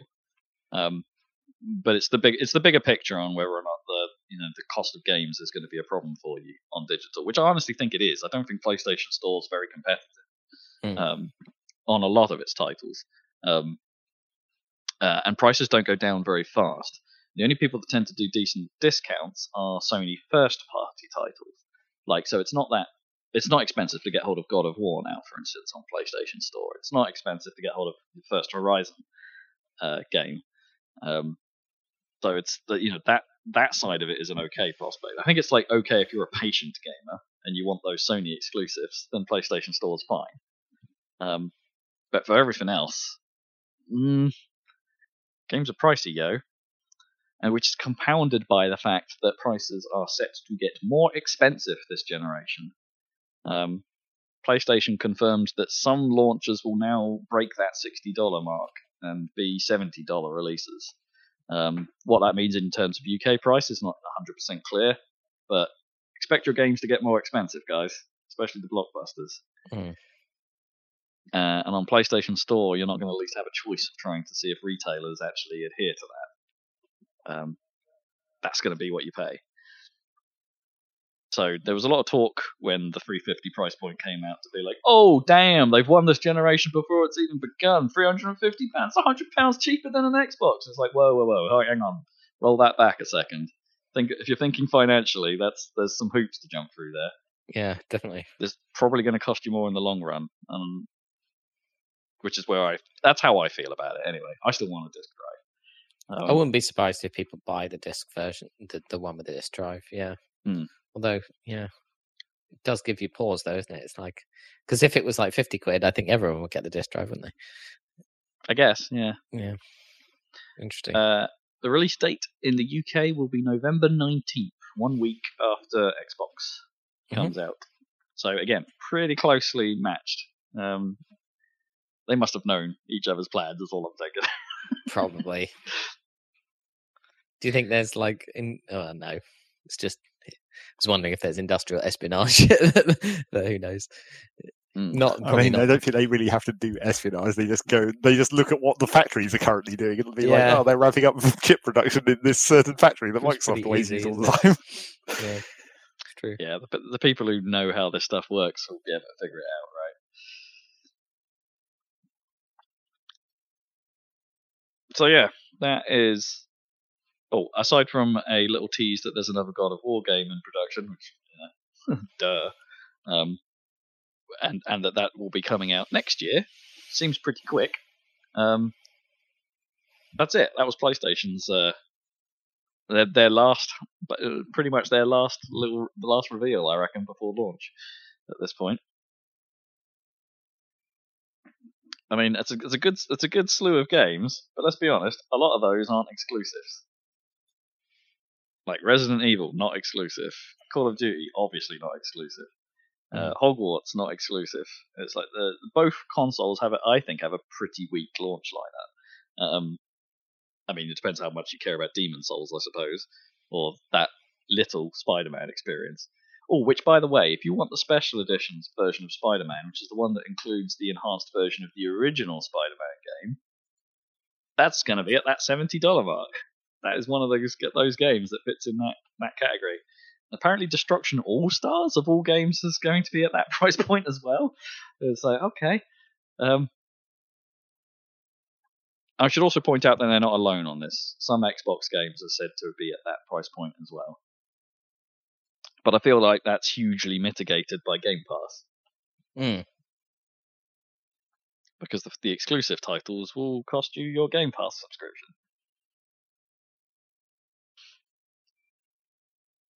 So yeah, how are we feeling, lads?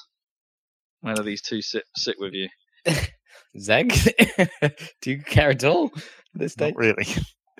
So if I was the next, theoretically, I mean, there's already been rumours about a beefed up Switch coming, which is worrying.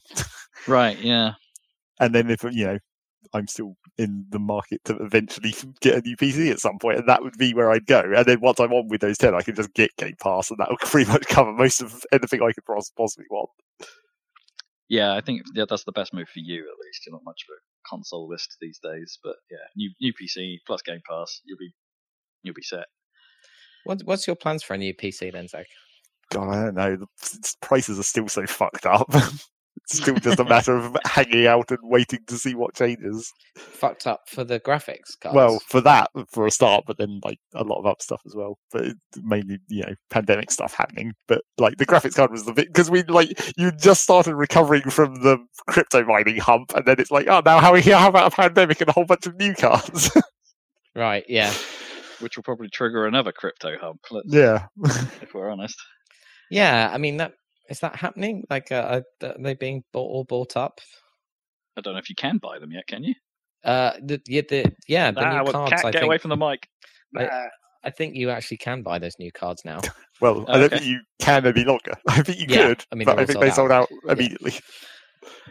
Speaking of which, did you see what happened to the PS5 pre-orders? They all went wrong. Yeah, classic. There was no plan of attack, really. Like Sony said they were going up one day. The retailer said, nah, dog, we're doing it early, and did it whenever they fancied. So anyone kind of wanting to pull the trigger kind of may have got screwed over a bit by bad messaging and the retailers doing their own thing. Something went badly wrong anyway. Also, if you want a PlayStation 5 and you're now hearing this, good luck. You're probably not going to get one in 2020. In 2020? Oh, man. Is it really that bad? Like, surely they want to sell as many as possible for Christmas, but I guess maybe... Yeah, but everyone always wants to sell as many as possible for Christmas, and then they always fail. And the release dates are later than usual in the year. Like, they're in November this time round, which doesn't give them a lot of time to get more stock on shelves, so it seems pretty unlikely that they're gonna. That's not to say they won't. There might be another shipment. There might be other shipments coming. We don't know. But the amount that they're ordering right now, that they went very fast. Very fast indeed. Which Microsoft happily sort of laid into them about and being like, yeah, we know exactly when ours is happening. Let's see. And that's Tuesday. This coming Tuesday, September 22nd.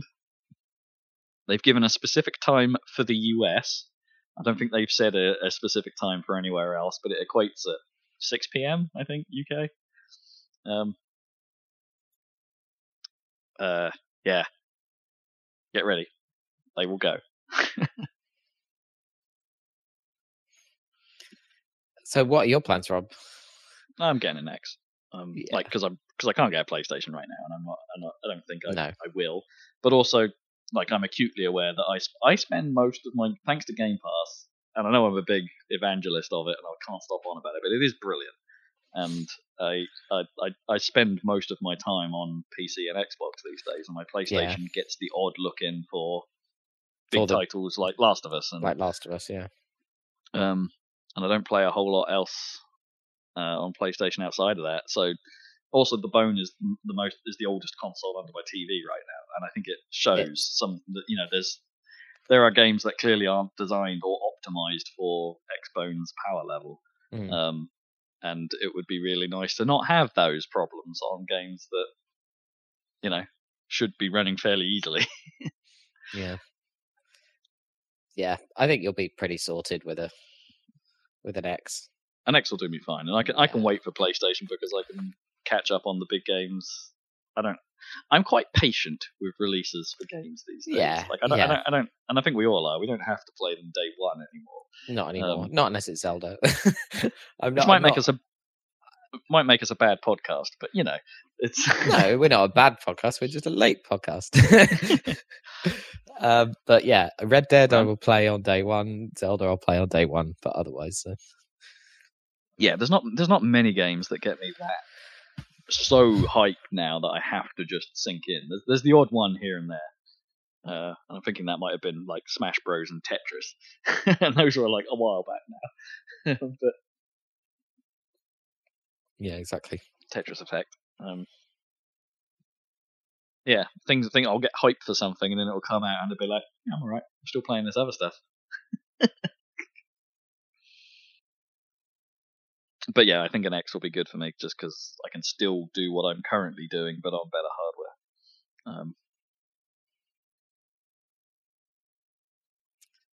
So yeah, I'm gonna try that at least. Right, what else we got? 2 local remaining points. EA is killing off the Origin name, so Origin on PC will no longer be called Origin. For now, it's calling it the EA desktop app, which kind of sucks. Oh, that's bad. What was wrong with did it fail as a brand? Because I thought that was a reasonable brand. I mean, I guess since Origin was a fine name, it's just as good a name as Steam. Although Steam is a bit more of a pun, isn't it, on Valve? But anyway, sure. I think Origin's a bit of a Origin's a weird callback in itself, right? Because Origin was a studio that I think EA then eventually owned at one point. I don't think that was why it was called that. I think that was just a coincidence. Yeah, Origin used to make the Wing Commander games. But yeah, that's which is weird. But I don't. Yeah, Origin's a bit of an outlier, I guess, in terms of names, right? It doesn't really fit. Like, why is it called that? I suppose is the question. It's fine as a name, but it's just why. So why is anything called anything? I mean, Uplay as a name sucks real bad. Yes. So I mean, are we just heading for like EA Play? That would be better than Uplay. But they already have EA Play. That's what they call the E3 event. Okay. Not that they couldn't reuse that name now, apparently, because, you know, who knows if EA is going to exist next year at all. Couldn't they just call it EA Store or something like the Epic Game Store is just called that? And that's hella boring as well. Yeah. I mean, if you're talking about names of shop fronts, they all suck, or are just, like, real random. I don't know, GOG's alright. Yeah, except what does that mean? It means good old games, which is, like, I mean, fine as a kind of, like, as a nice kind of branding thing, except for the part where they don't just sell old games. Yeah, but then you can say good old games. Not necessarily old, but OL. OL apostrophe. But that wasn't what that brand was made for. The whole point of that when they came up with that was it was going to be selling old games. And then now they're just like, no, just ignore the actual name, just call it GOG. Don't think about it. I still like it. You got Humble Store as well. I mean, that's fine, but that's like just like the Humble Bundle was just like, yeah, alliteration. Okay, we'll give you that, I guess. It's not alliteration, is it? Well, vague rhyming-ish. Do you call it? Is it a form of alliteration when it's like rhyming the second half of the word, or is it literally just rhyming? Is there a special word for that? I thought alliteration was just the first letter. Yeah, but is it like? I don't think that's true. I think it is broader than that. Okay. I think. Fair enough. I'll remain corrected for now, but that was my take. My take, right? Listen to me down the pub, right? I'll tell you a little thing or two about alliteration. Maybe they'll just end up calling it. Maybe they'll just call the app, just name it EA, because I mean, who cares? I think really? I bet that's what it is actually called, but because they have to refer to it as something, that's why they're calling it EA Desktop App, probably in their messaging. Which will then eventually just become the EA Store, I'm sure. EA Store, like, that makes way more sense to me. Just call it that. It's dull, but it works. I suppose this is the same thing that like Blizzard tried, right? Or Activision tried to put on Blizzard when they were like, oh, it's no longer called Battle.net, we're calling it Blizzard. And then it became the Blizzard launcher. Yeah, and at one point they did go back to Battle.net, but I think now it might just be called Blizzard. I don't know. I got a bit lost to that. I gave up caring. Yes. And finally, my little dig at Apple for the episode. Apple announced Fitness Plus for their, I guess that you can use it on your phone and but you need an Apple Watch. And I look at it and I go, this is Xbox Fitness. You've just done Xbox Fitness like 7 years later. Embrace and extend. Yep. This is Apple being and extinguish, Apple, right? Well, that was the Microsoft mantra, wasn't it? Embrace and extend, which basically meant steal. Yeah, except then they started innovating. Yeah. like doing it first and then it not taking off, and then someone else comes in and steals it. Yeah, yeah. But Xbox Fitness, like, is it a good idea? Yeah. I mean, it worked for me. I used it for a while. Exactly. Yes. It was, all hung off the Kinect, which is basically a motion sensing device, right? And now, I guess you could vaguely do that with an Apple Watch, and Ring Fit has sort of proven that you could do it with just the remotes, but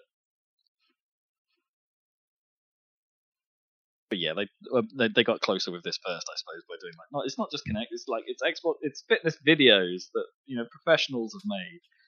We're going to track you alongside them, and it's like, yeah, and that's exactly what Apple Fitness is. Funny. Anyway. Excuse me, that's news. That's the news. And it's time for what you've been playing. I don't think there's much point like mixing up the order every time, because like Rob's usually been talking quite a lot in the news, so I think it's Zach's turn to talk. I think that's fair as well, because I need to. I could tell by the coughing. Out. Yep, I'm so talking too much. I'm not going to mix things up. But I'm not talking enough, so I'm going to cough as well. What have you been playing, Zach? Coffee way through telling us. Well, I think the first thing we have to cover is something that I've not been playing and possibly won't play again, I guess, which is Rocket League. Oh, why? What happened? Wait, won't play again? What? I was about to go make myself a drink, but I'm coming back. What's going on? Well, you need a drink so you can spit it out. Yes. Do a spit take over this dramatic news. Well, so the way I have to describe this is there's 2 points, really. And the first point accounts for maybe 10% of the reason. But it's like the one that's slightly more news rather than just me. Which is that when they did their free-to-play update, you now have to link your Steam account to an Epic account in order to play. Yeah, I knew that was coming. Oh, I mean, I thought that was implied by the fact they were making everything like when the library of your library of stuff. Yes, but the problem with this is that it's not. The first problem with it is that in most of their update posts about what's coming in the new in the free to play update, they often use the word "can." Like, you can link your Epic account to consolidate your different libraries. I see what you mean, right? But you can't. It's required. Yeah. And then the second problem with it is that it's literally not required. Like Satisfactory, they were on Epic first, and you play on Steam, and you can cross-play between them, but it uses the Epic Online Services backend, which is a separate thing that Epic have made specifically for this purpose. It's not an Epic account. Wait, so... Oh, interesting. So Satisfactory doesn't care whether you're playing on any service, but Satisfactory is using an Epic service to run. To cross-play, basically. It's using that to navigate the 2 separate systems between Steam and Epic. But they're not really sharing data, right? So if I did stuff on Epic and had a save file, and then I loaded up the game on Steam, it wouldn't know anything about me on Steam. Well, in Satisfactory's case, it's 2 separate purchases. It's not like Rocket League where you can combine the inventories or whatever. Right. So that's the difference there. The service there is just a server, as opposed to knowledge about you as a person. But again, that could solve the problem of Rocket League. If you didn't want to create an Epic account, they could have used that service to still allow you to play the game, essentially. I guess, but, Epic owns Psyonix. Yes. They want your details.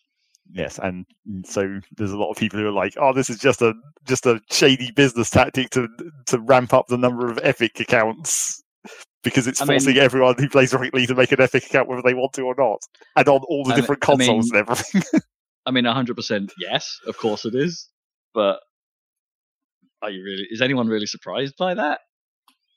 Well, they did say the thing is, they did say. When they first got bought by Epic, they were like, this is not going to impact how Steam users play the game. You'll still be able to play the game even if we're not selling on Steam. Nothing will change. And now it's like, well, now you're accepting a whole different terms of service and whatnot. I guess, yeah. Nothing will nothing, quotation marks, will change. I guess the game still plays the same, and the rules around it and all that stuff will be the same.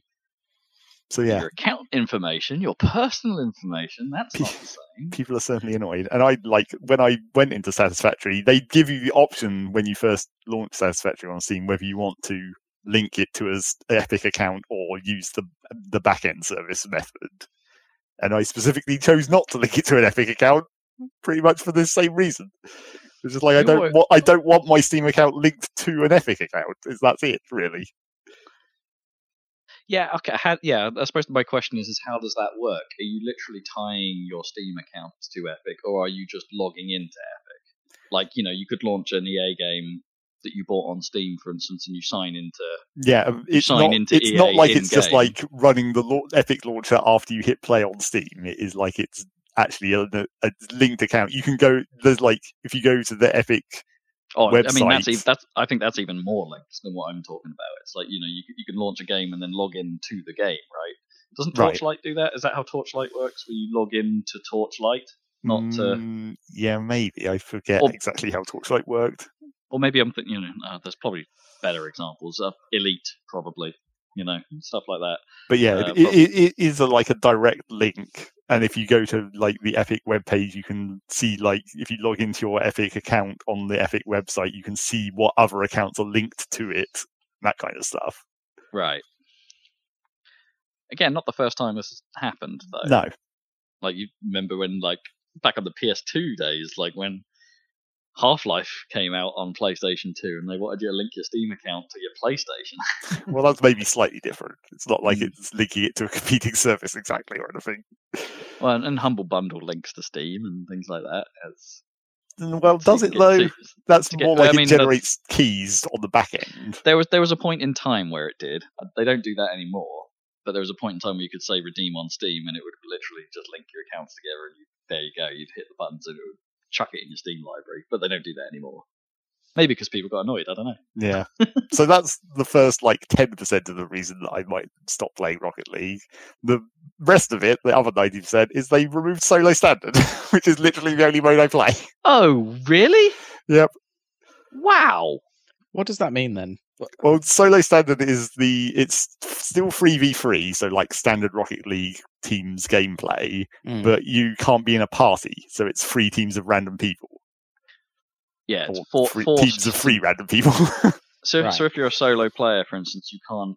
The big advantage is that you can't go up against a coordinated team, right? So you get to play, right? Yeah, so it's more even, and like which you don't. I thought was a genius idea, right? That was the whole point of that mode, right? For people who don't have a team all the time, there's this other mode where you can play it without having a team, and it will be fair. But yeah, they took it out apparently because the population was too low, which is, I mean, that is a reason to get rid of stuff. Yeah, but also you're taking it out at an exact moment where your population is about to go up a bunch for a start. Well, yeah, because of crossplay. Well, because of free to play for ages and free to play. That's bizarre. And also, Rocket League's always had the problem for me. Where I don't think they've had enough. They could have made. There always could have been another playlist, right? And for plenty of options. It's like, hey, where's Chaos Ranked? Where's that been all this time? And then they did put in all the ranked modes for like the other. Well, I say put in. They converted all the other modes to ranked and got rid of the casual versions. For some reason. I mean, I guess because of population reasons again, but it's like those populations are never, those numbers have never seemed that low. Well, no, the thing is, like, I saw people complaining about Solo Standard or saying goodbye to Solo Standard in a sarcastic way by saying like, "Oh, it was 5-minute queues to get into a game," and it's like maybe a 2-minute queue sometimes, and that's only with a population of like 1,500 when I'm playing, and that's like 10 times less than the casual queue, and it's still like not unreasonably long. Is that the local population as well, not like global? They don't tell you that any longer. It just says I always assume it's total, not regional. Interesting. Yeah, it expands regions, doesn't it, as it goes? Yeah, I don't think even if you toggle the regions in the region drop down any longer, because that used to change the numbers on the menu. Whereas, like, if you change to the US servers, you could see how many people were on the US servers. But they got rid of that a while ago, so now I assume it's just total. I mean, are Rocket League numbers waning in general then?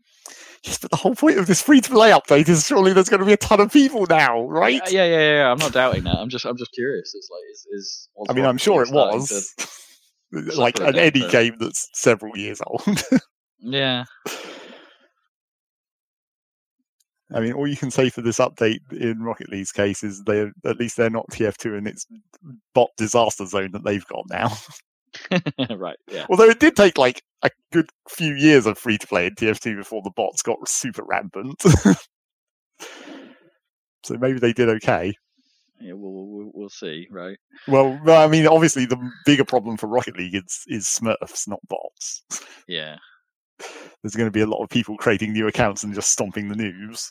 Oh, but that's true of any bloody game. Well, yeah, but when it's a free-to-play game, yeah, that makes it much worse. I mean, I've come across Valorant players way too many times that are like on there, where they've just openly said, like, yeah, this is my secondary account. And it's like, and then they go and just walk the server, and like, because they're way better than everyone else. And it's like, why? Why is that entertaining for you?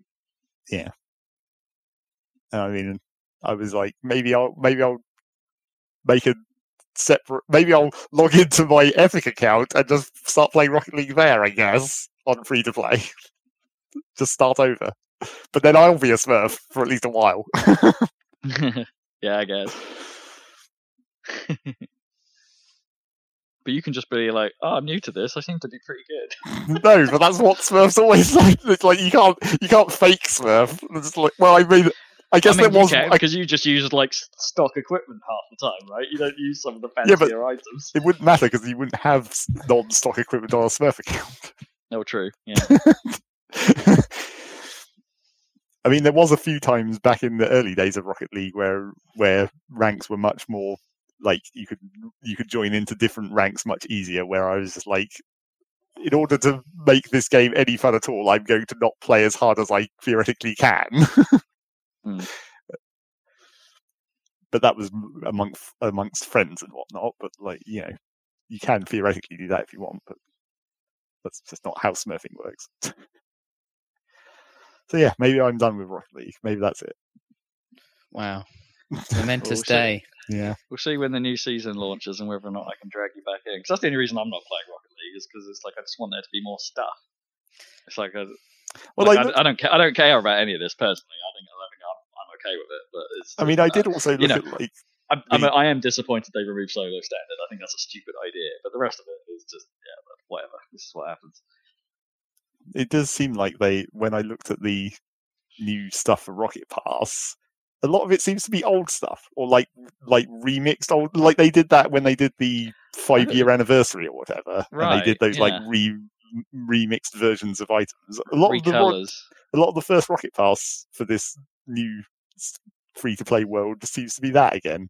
So has that started then? Has the season started or? I think that's the 23rd is when the free-to-play patch actually happens, and I think that's when the pass and the season. I think the season might start one day earlier for no apparent reason. Weird. That would kind of suck, but I suppose it's good in a way to offer people the chance to get the free-to-play or the new players to get some of the best stuff from before, but it's not quite the same stuff. That sucks for anyone who already has it all. Yeah, I might dissuade you from actually getting a pass this time around. I'll have to have a look. And also, they've, for some reason, decided to call this Season 1. Oh, wow. That's confusing. Yeah. And everyone who has, like, Season champion... Is that why it's remixed stuff? Because they're literally doing it again? Season 1 of Rocket League. But now all the people who have, like, champion tags from different seasons are like, well, what are you going to do when we get to... What does my champion tag of Season 1 mean now? Is it going to be a different colour at least or something? Legendary. A retro season. Yeah, I don't know. That seems weird, but, you know, it was inevitable with the whole free-to-play situation that they were going to... And, of course, the first season got some, like, Fortnite crossover elements jammed into it, as you do. I mean, it was bound to. There's probably going to be some the other way around, right? Probably. Although I think... Oh no! Why I'm thinking of the weird crossover with Worms, where you get Rocket League cars in Worms. Weird. Yeah, I don't know what that was about. But yeah, so that's Rocket League. That's the situation with Rocket League. Huh. And also, it just doesn't work at the moment, predictably. Wait, what? It's like they've broken the servers as well? Or... Well, yeah, the servers got all kinds of fucked up, and supposedly they might have like introduced a bunch of extra input lag for certain people. They also removed DX9, so people are pissed about that. They've been wanting to upgrade for ages, though, right? Sure. To move the engine forwards. That was the whole point, But yeah, people are still annoyed. I think they're getting to the point where they should have just made a Rocket League 2. Probably, and then they could have sold it instead of go free to play. Yeah. Because I bet people would have bought it. Or maybe not even sold it, just launched it as the new free-to-play game on Epic Store rather than changing all of this. Because, if you've got fans, changes aren't always good.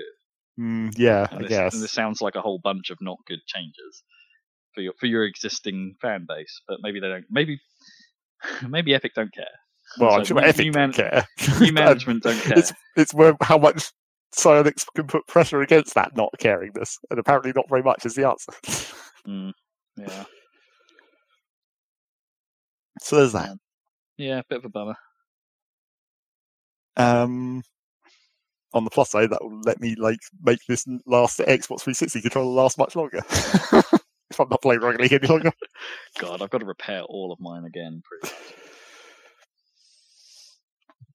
And so, apart from not playing that, I've been playing and recording a bunch more Factorio, naturally. Getting those videos still out in a reasonable time frame. Check them out on our YouTube channel, Happy Salad. And I've still got, I'm still on the one in, one out. I'm nearly at the end, I think, of the video series, essentially. I think maybe there's one more episode in it where I'm going to get the nukes and fire a couple of them off. I've already launched the rocket, so technically I've already finished the game. But I didn't quite manage to research the nukes before I did that, because it's a really long research. But then I want to get that done, show off the new nuclear explosion graphics, and then that might be it. Not going to get the achievement inside the video unless I do like a little extension or whatever, which will either be an extra video or just tagged on to the end of the last video, depending on how much longer it takes me to get the achievement. If I haven't already got to the point where I'm editing that last episode by the time I've got the achievement, then I can just tag it on the end. Otherwise, I'll just make a quick extra video of here's how my base turned out in the end. And then I played a bunch of other games of Factorio as well. More mods. More weird and awkward mods. The weirdest one has been... Well, I went back to the mod pack that's called Space Exploration, which adds all different planets and stuff. But in the early game of that, I was fiddling around with this other mod that's for... It basically gives you RTS commandable vehicles, so you can just select a bunch of tanks and drive them onto the enemies and that kind of stuff, which is kind of cool, but also kind of hella janky because it reuses the enemy pathfinding AI, which is already super simple. Right. So you've got vehicles going wonky and driving in weird directions, and there's no way to really manage the pathfinding or formations or anything. Well, there might be some ways to manage formations, but yeah, it's weird and kind of jank. It's kind of sub Command and Conquer level pathfinding. Yeah. But it does have the advantage of it being in Factorio, which is it's not just straight RTS commands where you can click locations and move vehicles around. You can instead just have it all be programmatical and just have the vehicles be remotely commanded by a whole bunch of circuit conditions or whatever. So you can just be okay, this miner, you have a building that scans whether there's an ore patch in the vicinity and then tags it, and then that can automatically command the mining vehicle to drive to that location until the ore runs out, and then it'll move, and then you can have a hauler that knows when the mining vehicle is getting full, and then that can drive over and pick up all the ore. So it's what you'd expect Factorio to be in terms of a bunch of weird circuit conditions and programming built into the game. How do you manage to find these games that are basically just programming simulators but with weird graphics on top? Well, speaking of that kind of game, I briefly went back to Opus Magnum as well. Yeah. Oh yeah. Although that one I'd kind of forgotten because after I finished playing it. Well, it happened after I finished playing it the first time, but they did do a little extension in the way that all of his games have had, essentially, where there's just like, here's a few extra hard puzzles at the end that are sort of after the story. Right. And I'd never done those, so I went back and did not all of them, but some of them. And once again, it's funny because he's basically reused the same concept again, because in Space Chem, the DLC for Space Chem had basically teleporters where like you could teleport the atoms from one location to another, and it was like two separate areas that you had to shift stuff through. He reused that idea in Infinifactory, like the first stage of the like human campaign in Infinifactory has teleporters which take individual blocks, so you have to like disassemble and reassemble stuff. And he used that again in Opus Magnum, where the teleporters are back. You shift the singular atoms through the teleporter into separated zones. It's weird that into a bit of a pattern here. Well, it's just weird that that idea is always like his first like post-game DLC / expansion / extra content idea that he always uses. It's like, it wouldn't be as weird if it was just in the normal progress of the game. It's just that in all of these cases it's always been like the first extra bit is the teleporters. It's like the comment thread filled with people going, oh, when he releases a new game, it's just like, can't wait for the teleporter DLC. It's not quite as bad as Civilization adding all the features back in via their DLC, but yeah. Can't wait for the complete pack several years down the road. But yeah, so I went back to that and tried to relearn how to play that game. Although that game is much easier to come back to than some of the other ones. Like, there's no way I'm going to be able to play Shenzhen again without reloading that entire thing. God, yeah. Because that is just basically a programming language. Whereas in Opus Magnum, you can make real shitty but functional machines quite easily. Oh no, I think I'm getting Shenzhen confused with TS. TS was the one where you had to deal with a quirky Well, machine, it's basically the wasn't same thing. Okay. Shenzhen is just the slightly more fancy version of TIS. So there's that. I'm not sure I really did anything else. I mean, I played some amount of Animal Crossing, mainly because, well, I mean, obviously I still need to fix shit up in my town eternally. The goddamn plants won't stop growing. There's always that. But there was also, I was getting through the last of the seasonal, September's bugs and plants and whatnot, get them out. And then I had to play it a bit more because one of my villagers wanted to leave, and I was like, You're one of the villagers I actually do or don't mind so much if you leave, so I can get a replacement. But then that leads to having to grind the Nook Miles tickets to randomly generate not randomly generate, but randomly spawn a villager per Nook Mile ticket. Be like, are you someone I want to my town? No, I'm going to bugger off then. Go fly to a different island. Are you someone I want to my town? No, okay, keep going. Then you just do that for like an hour or whatever. But because it's random and there's like 400 villagers to choose from, it's just like, are you ever going to get anyone you really want? Do you know who you want to arrive? Well, I know, like, I have like 3 or 4 that I'd like if I can get them. So if they happen to turn up randomly, I'll be like, okay, that one. But other than that, I don't have one personality on my island. Like, the villagers have a set of different personalities, and like one of them I haven't had for a while because the last one that I had of that type had left. So if the worst comes to the worst, I need to look for that personality rather than a specific villager that I want. Right. But yeah, it's kind of an awkward system, and also a system which you have to complete within 24 hours, or otherwise you just get given a random villager. No. Which is very annoying. And I think I mentioned that before, where it's just like, why are we forced? Why are these systems? It's almost where it's like you wish it was more like Happy Home Designer, where it's just like every time I give a villager a gift and then they put it in their house and it ruins their interior decor, I'm like, no. I want to make your house nice, but then like I want to give you shit as well. But then those two systems are not compatible. No, because you ruin your own house. You've got no taste. Yeah, you just give them. You want to give them random items, but those random items just immediately get put in their house and ruin their nice theming. So then I just don't give people items like that. I just give them like fruit and shit. But then that doesn't make them as happy, and you don't get as good stuff back. It's very annoying. I wish there was a way to reset people's houses, because you can reset their clothes and you can reset their like phrasing, like if you've changed what they say as their custom phrase at the end of their sentences that they do. You can get rid of those, but you can't like reset their house. This is what I really want.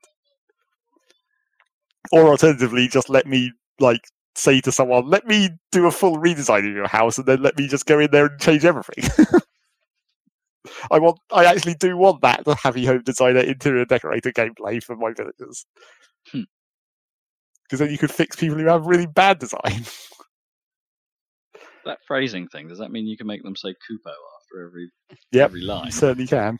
That sounds bad. Well, not every line, just sometimes.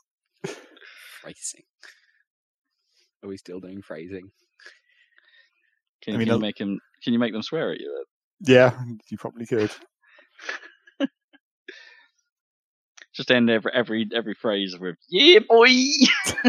That might actually be one of them already. That's the kind of dumb shit that is in there. Excellent. So yeah, that's Animal Crossing. It's still. I can make it end so every sentence is "Where my gyroids at?" Well, that's the rumours are that the gyroids are coming in sometime in September or October as part of one of the next updates. What are the things in Elite called? Like Thargoids? Wait. Oh, what, the aliens? Yeah, they're Thargoids. Yeah. Thargoids, okay. It's kind of like that, but in Animal Crossing. Like, when are they going to appear? I mean, they are basically aliens. Yeah. As far as Animal Crossing lore might be concerned. Maybe they're related, Thargoids and gyroids. Maybe that's what the Thargoids look like inside their ships. Yeah, maybe that's why you don't ever see them. It's like they're actually gyroids. Gyrating away. That way that gyroids do. And their rhythmic mesmerism. And then I guess I played some Enter the Gungeon, a few runs of that again. Still trying to get that goddamn Paradox run. It's never going to happen, I don't think. Well, not unless I actually grind for it. If I actually played Enter the Gungeon consistently instead of randomly, so I actually got better, then maybe I'd have a chance. Get good. And then briefly, games I haven't been playing again, version 1 of Stormworks happened. Which isn't really significant because it's pretty much just a regular patch and they're going to continue patching it post 1. But it's out now, so add that to the game of the year list, I guess. Oh dear. But yeah, I haven't been into Stormworks version 1 now yet. It's supposedly there's some more rebalancing, some more fancy systems. Like it has a proper weather simulator now. Like instead of the weather just changing randomly, it actually has like you could look at a weather map and see like, oh, the rain's blowing in from the east and it's going to get here in like 3 hours or whatever. Which is kind of cool and kind of makes sense for a whole game about, sea rescue missions. But also is probably going to be quite annoying when it's just like, my boat can't handle this weather. Right. As happens in the early game. And then they've already basically announced or talked about some of the things that are going to be in the next patch, post 1.0, which is they're going to introduce modular engines. Because previously you had like 3 different sizes of engine and you just slap them in and they have ports that you attach to like air and exhaust and power output or whatever. But now they're making modular engines where like each individual part of the engine is a block and then you can stack them together however you want, essentially. So you can make custom sized engines, which might actually be good because a lot of the time I felt like the small engine was too small and then the next step up was too big because it was like so heavy. Because you went from the small engine, which is like a sort of I'd call it like a generator engine, that kind of scale. It's like a little thing that you'd pull a ripcord on and start it up with some petrol, that kind of engine. That's what the small engine looks like. And then the next tier up from that or maybe was called, I don't know if they changed the name, it used to be the aircraft engine. So it was like a 12-cylinder kind of thing. And as a size jump from the small to that, it was like quite significant and like a lot heavier. So being able to custom build something sort of in between those two might be quite nice. and might actually make it more possible to manage the whole engine system of Stormworks. Maybe aspiration will actually matter more now. Because previously, as long as it was connected to air somewhere, it just worked, which was a bit of a cheese method. Although it did make submarines kind of interesting, because then you could actually make a sealed-in room that was the air room. Right. But of course, it didn't make sense for buoyancy, because the sealed-in air room would be the buoyancy, but it could pull infinite air, quote unquote, from that volume to run the engine, as long as it was just a sealed compartment. Oh, that's weird. It didn't really consider the air a fluid, like how you can fill a volume with water in that game. With water, right. Or fuel. Because that would be the obvious thing, would be to use that similar mechanic, right? Well, but you'd have to make it slightly different to be like air pressure rather than volumetric filling, I guess. Unless you did just do it via the exact same system, and it'd be kind of weird to have liquid air, essentially. But yeah, that may get played at some point shortly, I suspect, because other people want to play it too. And we haven't played that in quite a while in multiplayer, because the last time we did play it, it was all kind of fucked up in multiplayer. It was real jank. Shit was not synced correctly, and you randomly got physics to death and flew through the world and all that kind of stuff.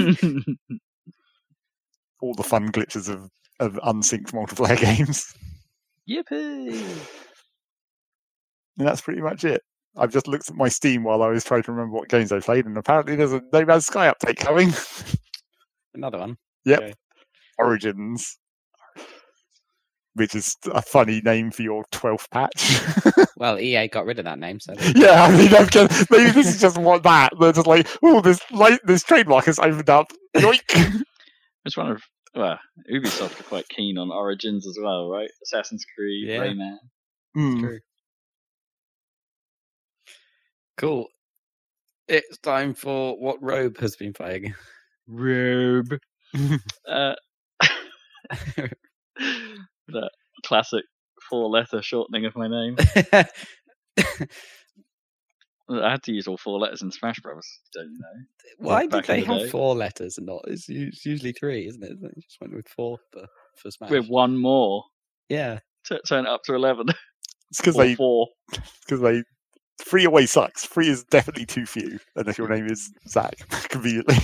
You didn't go Or with Rob. K or something. But you were like, no, it's Robe. That's the next letter in my name of Robert. You can wear me. It's yeah. All right. This week I have been mostly playing 3 games. Raspberry Pop Cards. Yeah. Raspberry Pop Tarts, corduroy jeans. I've been mostly playing 3 games, which I shall talk about after asking Zach if his lack of Rocket League means he'll end up playing something else, like Counter-Strike or Valorant. Who knows? I mean, the trouble is that Rocket League's the slot that Rocket League filled after TF2 was the adrenaline game, I guess you could call it. Is it finally Overwatch time, or is it never going to happen? Well, it depends if Overwatch 2 ever comes out, I guess. Yeah, I guess. Yeah, that would help. But yeah, that slot of slightly more Twitch gaming has possibly opened up. Whoop. Ooh, Well, Valorant says hello. well, after all my nagging to get you to install Valorant, a bit of me now wonders if it would even install on Win 7 because of that. Well, partly because of that Riot Guard or whatever it's called. Right, yeah, it has to run a anti-cheat background process. Yeah, and I wonder if that even installs on Why Win did you upgrade to Windows 10 when it was free? It's not free anymore. Because I didn't want to run Windows 10 on this ancient ass PC, and I still don't. Okay, fair. Windows 10 is actually pretty, unlike Vista or whatever, or previous upgrades, it's 10 actually runs pretty well on old hardware. 10 is fine. Yeah. They removed all the bullshit mostly. Almost entirely, to be honest. I mean, it's still a bit of an odd OS, honestly. Yeah. But it's a bit all over the place, but it works well enough. And also probably I would bet that I probably would struggle to upgrade to Windows 10 because I bet it would need too much disk space on the C drive. I mean, the C partition. Yeah, I mean, you'd have had to have had quite a lot of free space to download it in the first place before it installed. Yeah. But because as usual, my C drive partition for Windows is pretty much exactly as large as Windows is. Even though I didn't intend it like that, and I was at the time when I first made this PC and installed Windows 7 and whatnot, I was like, I'm going to make this C partition like 15 gigs bigger than people say it needs to be. But that's not true. Turns out it's exactly the right size. I know, I'm kind of anti-partitioning these days. It's like, just use your drive, it's fine. It helps for organisation, but not really the actual reason that you'd want partitions in the old days. Have we got to the point now where, like, when you build a desktop, like, you just go for SSDs, and then put long-term stuff on your NAS or something? Like, do you need hard disks in a PC anymore? I mean, games are still big. Yeah, and they need to be local. Yeah, but you want the game on the SSD. Like now, presumably you can get a terabyte SSD for like. Oh, I see what you mean. Much. Sorry, the difference between SSDs and hard drives. Yeah, right? I'm saying like the actual mechanical hard drives are they pretty much, because they've been gone from laptops for years. But I'm just wondering, if you're building a PC, do you bother with mechanical hard drives? Probably not, right? I think for the increase in cost for an SSD of reasonable size is negligible now. Yeah. Compared to I mean, I say negligible. It's like, there is an increase in cost for storage size ratio, but then most people's needs for more storage size hasn't actually gone up all that dramatically. No, because everything's online. So like, I reckon, yeah, okay, a terabyte SSD, a lot of that is going to be taken up by Windows or your apps if you're a reasonably heavy user. A terabyte isn't necessarily going to be enough, but for a lot of people, it is. But if you're a gamer, like Zach's new PC, if you put 2 terabyte SSD in there, that'll do you. Right? Yeah, you'll be fine. Yeah. Well, now everyone's getting on board with M2s, aren't they? Yeah, and in fairness, I put SSDs in the M2 category. Well, yeah, they basically are. But with a different interface, and it's like that's not something I've really been able to try with this build particularly. I do have an M2 port, but they confuse me slightly. What is M2?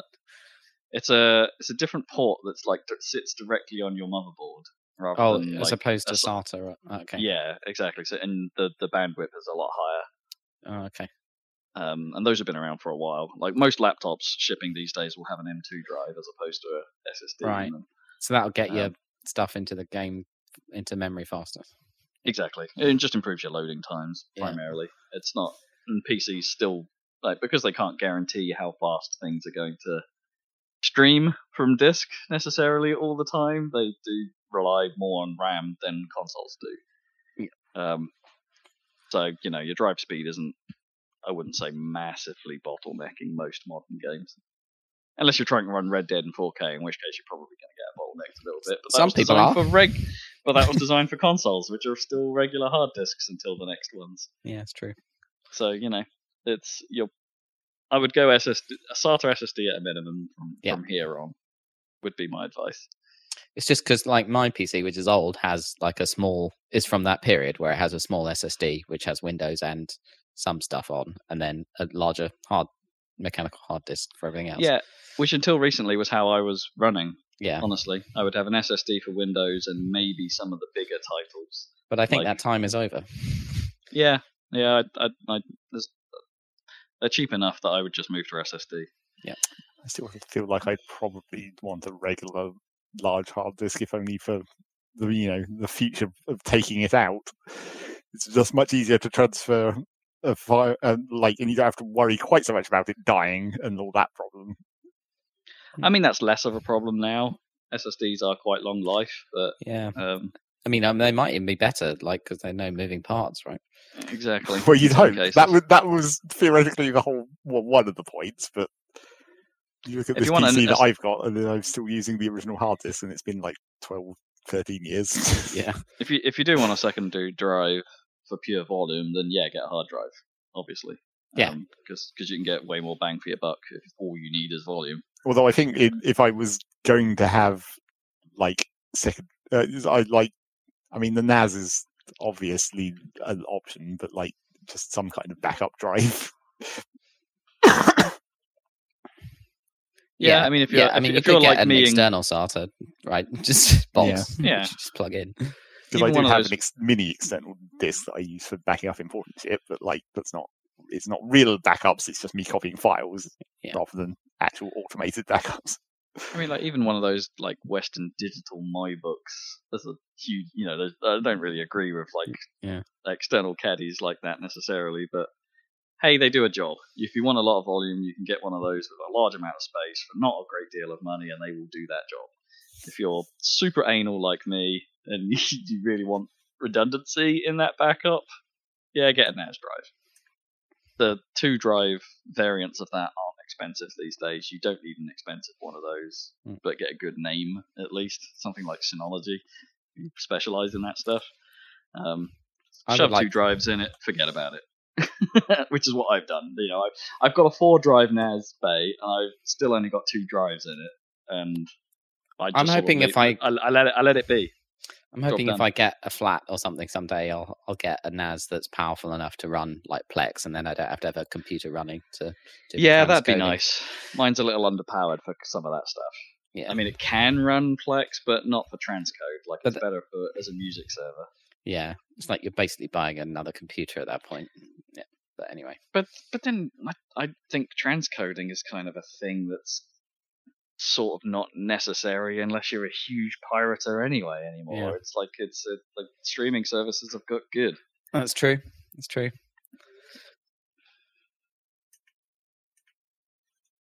It's true. Right. What you been playing, Rob? Tell us one of those 3 games that we met. The 3 games. Oh, the tease, right? The tease. Right. Let's start with the new game out of those 3, the one that I haven't talked about before. That would be Hotshot Racing. So this is Sumo Digital and Lucky Mountain Games throwback to the arcade. They really want that nostalgia bonus of they are gunning for the early 90s 3D aesthetic that Sega somewhat popularized in Virtua Racing. And games like that where we can do 3D now, but we can't quite do textures. So there we go. They made a intentionally lower polygon game with 0 texture work. Well, that's not strictly true, but practically no texture work in it. That had me interested right from the start. It's like I played it at EGX a couple of years ago when it was still known as Racing Apex, and while I thought the handling needed work, it's like I liked its heart. And I think that's still true now. Okay. Honestly, I think I like its heart more than I do what has come out as the end product. This isn't to say it's a bad game. That's going to come. This is going to sound a bit like a Rob review, and that it's a bit overly harsh because this is it's an arcade racer. It's a subject dear to me, and I think it does a lot of things well, but I think it's just well, if you know what I mean. It's just it does things well, but not great, not as good as I was hoping for, especially out of a studio like Sumo, who have a pretty good racing engine. Let's be honest, they've been using it for a while. It's the same engine they used in the Sonic Racing games, and I'm quite a big fan of the 2 Sonic All-Star Racing games. I haven't played Team Sonic Racing, but hey, this isn't. Oh god, my throat's going already. This isn't Sumo's first rodeo in this field. It may be Lucky Mountain Games' first rodeo. I don't know.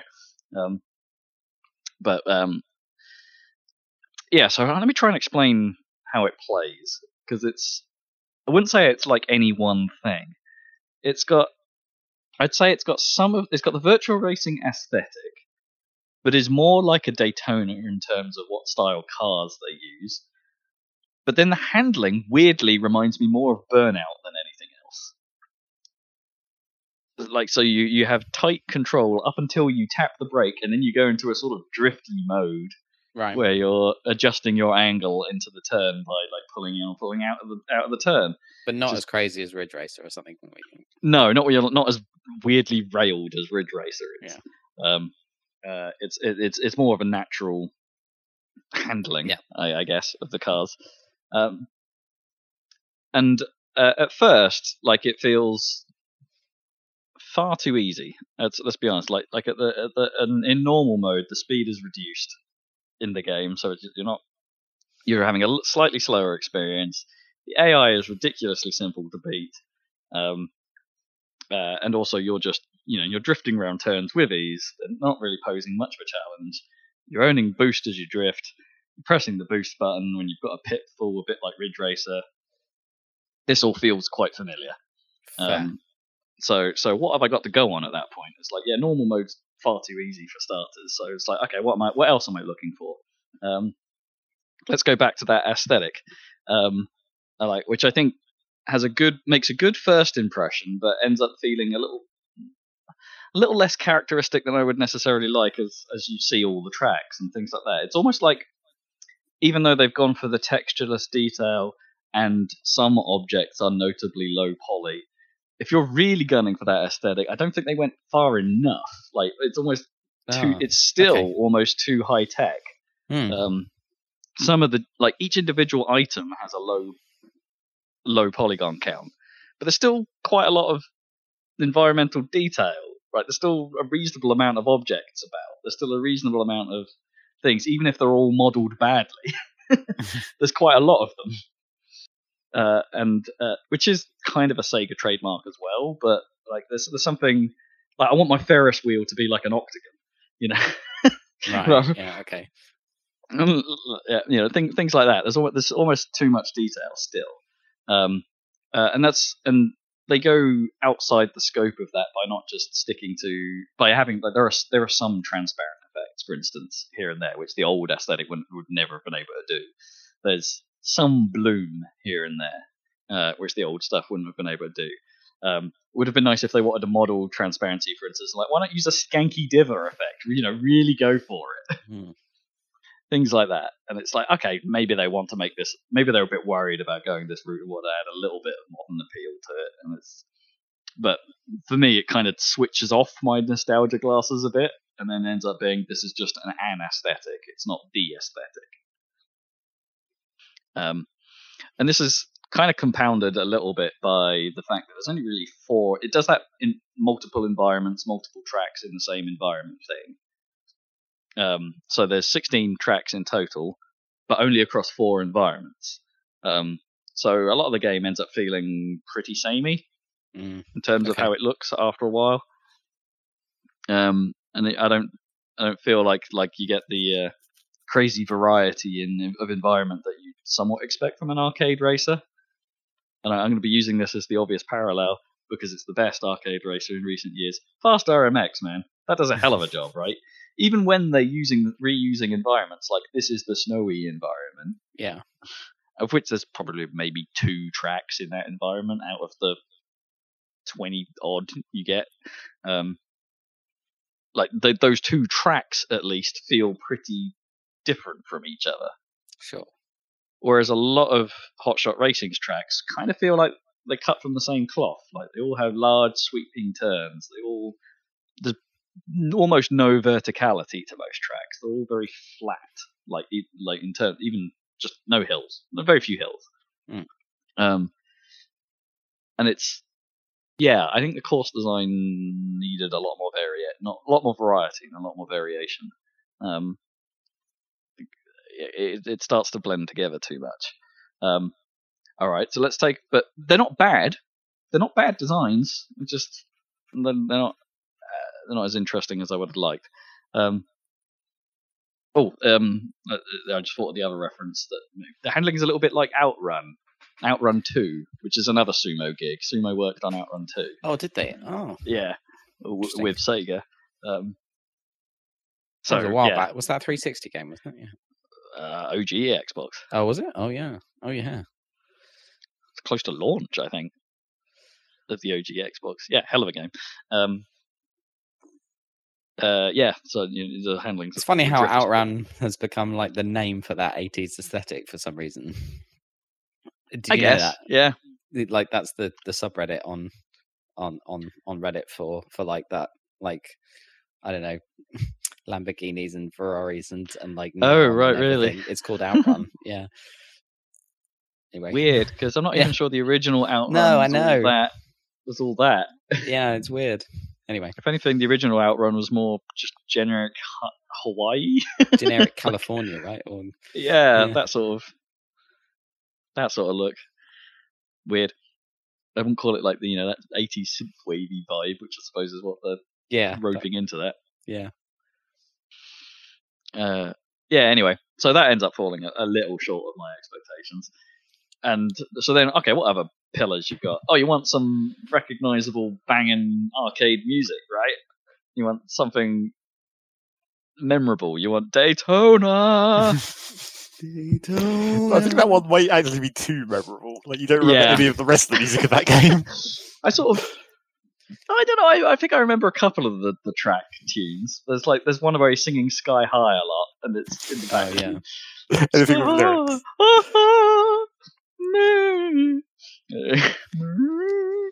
So yeah. GAMEOVER. Game over. Yeah, there's or even Sega Rally, right? That did it as well. Yeah. Game over, yeah. Yeah, that's so dumb.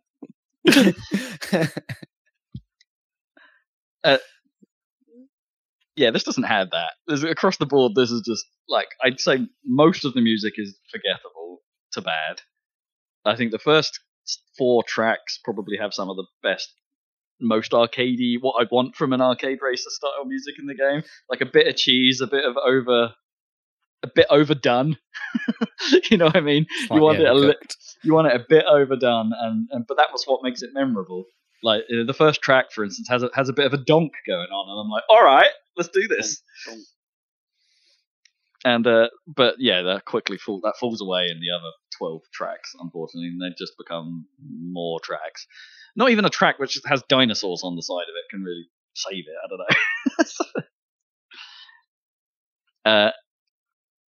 Yeah, and then the structure is kind of exactly what you expect as well. It's like there's you've got a Grand Prix mode, you've got 4 tracks in each Grand Prix. Come first, get through the rankings, and there's 3 difficulty levels: normal, hard, and expert. What I will say though is like I found normal mode to be too much of a breeze. The game starts to come alive in hard mode. Well, I still found it really easy, but the increased speed suddenly made the turns more interesting. The sort of like the bland track design suddenly felt there was a little more challenge on some turns in some courses. And then expert mode is a very slight bump on hard speed, so you're not going much faster. But this is to me is where the game is at its best. Is like when you're playing in expert mode, the AI is putting up a challenge. And some parts of some courses are proving a bit tricky. Partly because I don't know, like I think it has the problem where some games have, where as you increase the speed, the handling in the cars doesn't necessarily scale to the speed you're traveling at. So some of the cars become twitchier. It's worth pointing out there's a lot of cars in this game. There's a bucket load of vehicles. There's like 8 different drivers you can choose from, each hilariously low polygon and look terrible, but that's great. And each one of them has 4 cars, so you got a decent selection of vehicles. Good 32 there. And each driver and car combo has slightly different characteristics. Like within each driver, there's like the 4 categories. You've got a balanced car, you've got a acceleration car, you've got a speed car, and a drifting car. So everyone has that, but that's not enough. Like even between drivers, those 4 categories behave differently, slightly. And so I think expert mode probably requires better car selection than perhaps what I'm. I need to find the car for the tracks that I'm about to come up against, which is, I think, where the difficulty is hitting me a bit, because I breezed through. I kind of did the first GP in expert mode pretty easily. But now I'm actually struggling with the last 3. Suddenly I've hit a bit of a wall, and I'm having a hard time besting them. And I think that's because like I haven't found the car driver combos for those that I like at this speed and this difficulty just yet. Which is a bit of a tenet of an arcade racer. It's what I like about F-Zero, and it's part of what I like about Fast. It's like, some courses are better suited to some cars, and some cars are better suited to different driving styles. And it's like, okay, yeah, I need to try and find the one that works for me with this set of tracks. Great replay opportunity, like it. You need one of that. You need some of that. So well done there. I don't know what else there is to say about it really. It's just sort of fine. There's not a lot to it, but it's okay. I wouldn't say I'm playing on Xbone. And I can't say it runs perfectly there. There are a few bits of framiness going on. I suppose I could talk about like how the actual racing itself works. Like the AI, it seems to encourage quite a lot of rubber bandiness to try and keep the pack together. Because there's only 8 drivers, there's only ever 8 cars on track at one time, and I think it could deal with being at least twice that to be more fun. I think that would be good. But then the AI is quite aggressive against you. It likes running into you, and with a rubber bandy pack, it's like I'd imagine that could be carnage if there were more cars going on. Fortunately, like collisions are very mild. Yeah, very mild. You being hit basically does very little to you, except for the odd occasion where it totally screws you and puts you like face first into a corner, and then you have to reverse out of it, and then your race is done. Yeah, and it's like I've had that happen to me from AI. I've never managed to make an AI do that, so maybe it's got that horrible one-sided collision stuff that I generally don't like. You can't dish out what you're dealt. And I think I'd like that to be. I don't know if I want that to be more or less impactful. I don't know whether if you've got that burnout outrun style handling, do I want it so I can just ram you off the road? Like, can I do takedowns? Why not?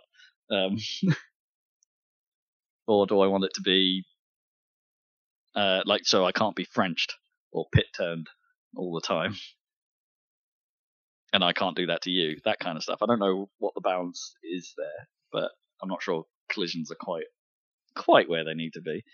But in the easier difficulties, all that means is like the pack jostles around a bit towards the end. You don't boost until right at the end, and then you boost, and then it's like, now I'm ahead of you. I've won.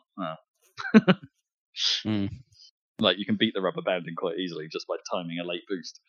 It's well, I will say though, all that aside, the online implementation surprisingly decent.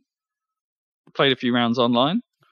It runs very well. None of that usual racing game cars skipping about all over the place kind of thing that I feel like a lot of racing games still have to this day. It was a pretty decent experience all around. I won most of the races, so that helped. I think I don't think that's like just me though. I think that's a testament to the design in some respects. That there never was a race where players seemed too far apart. Like I think the rubber banding system actually worked pretty well there. If it's even happening in multiplayer, I don't really know. I don't know what it's doing exactly, but the races we were in weren't too widely spread, which is nice. And it throws in an extra couple of modes for that as well. So there's like a speed mode where you can't drop below a certain speed, otherwise you start losing health, and that speed gets increasingly fast. And it kind of zones you, like zone in Wipeout as well. So like the speed of the cars goes up as the race goes on. Oh yeah, okay. And I think that's actually that's a pretty cool mode actually. It's well done. Because it means some players can get knocked out early and they'll have to wait, which sucks for everyone. Sucks for those, but the tension for trying to keep your speed up towards the end is enough to keep that interesting. I think it could do with being a bit faster towards the end. It like caps out on the last lap or so, and it doesn't get quicker past that point. And it's like, nah, ramp it up, mate. Just keep going. make it faster. Just make it fast. But anyway, I think that's cool. And I think they have a cops and robbers mode, which I think is way less successful. it doesn't. I really don't quite understand what the tactic is for winning that, because I always seem to be put as a robber, and I always seem to just stay alive the whole time, which seems to be what the robbers are supposed to do. But I don't necessarily win because those players that get turned into cops do a decent job at being cops and then earn more money than me that way. It's weird. I don't quite know what the strategy for winning that is. And that's it. That is that game. That is everything about that game. I might play a bit more of it. See if I can crack expert mode. It's on Game Pass, so knock yourself out if you've got that. Yeah, it's all right, but didn't blow me away, unfortunately. What else we got? I finished playing Tell Me Why. I actually stuck with it in the end. Tell me why. Ain't nothing but heartbreak.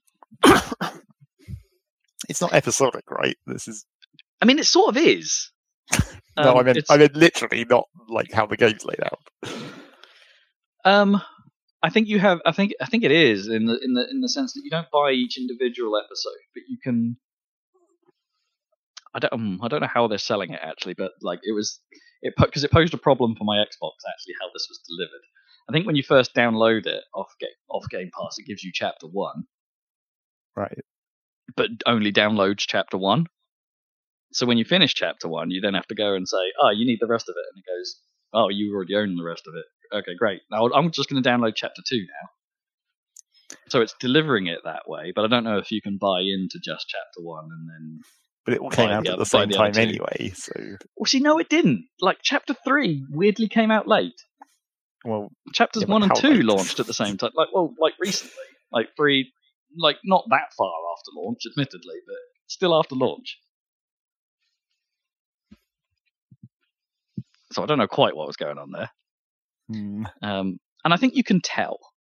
There's something weirdly different about the presentation in Chapter 3. Like there's something like some of the animations don't look as good, or some of the mouth work doesn't look as good in Chapter 3. It's odd. It's like it's subtle, but it's there. Like some of the mouth movements seem way more exaggerated than they did in previous chapters. It's bizarre.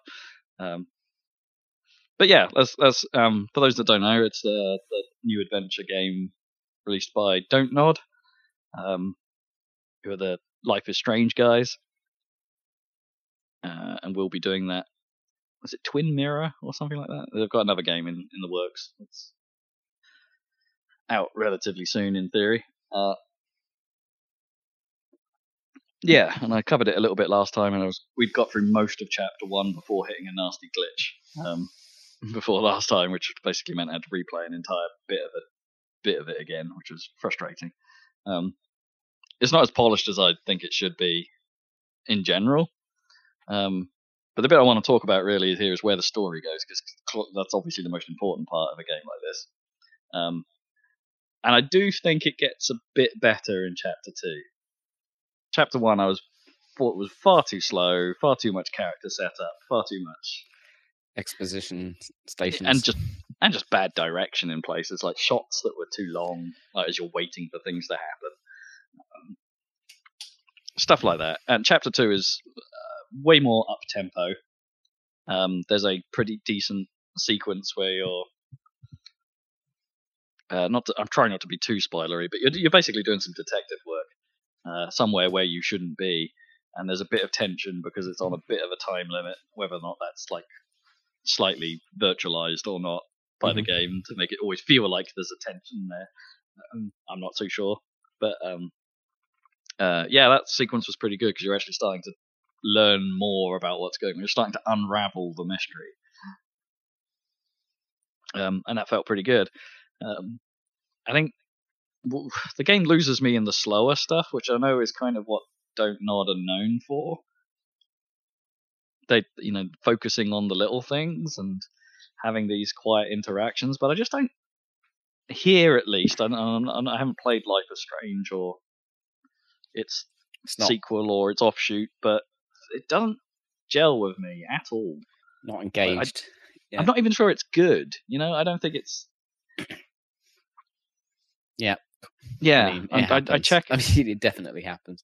Yeah, I sort of just want those sequences to be over so I can get back to the actual mystery. And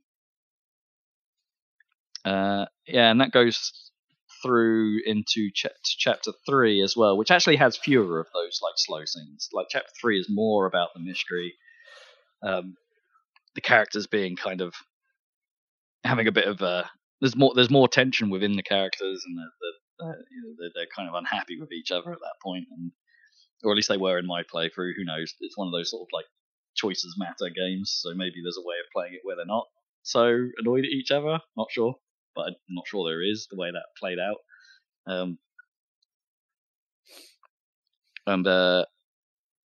Chapter 3 focuses more on the mystery side, which again I like. I prefer that direction in this. My sort of biggest problem with the story, though, is that I was logically ahead of it. Right, you could see exactly where it was going.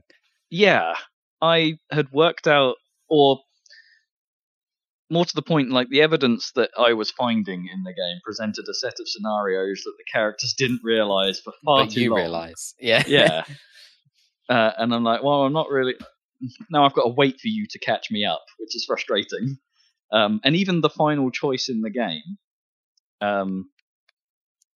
I'm sat there thinking, well, logically, everything that I've seen so far points to this option, but emotionally, I can see why the characters would want to go with this other option. So me being like clearly I've got to do what's right here. This game is talking all about truth the entire time, and finding the truth, I went for the option that seemed like the obvious truth.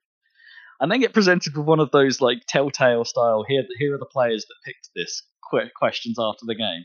And I've never seen a split like this in any one of these games before, where the split was 100% of players picked what I thought was the emotional option. Oh. And 0% picked what was logically the super obvious outcome to me.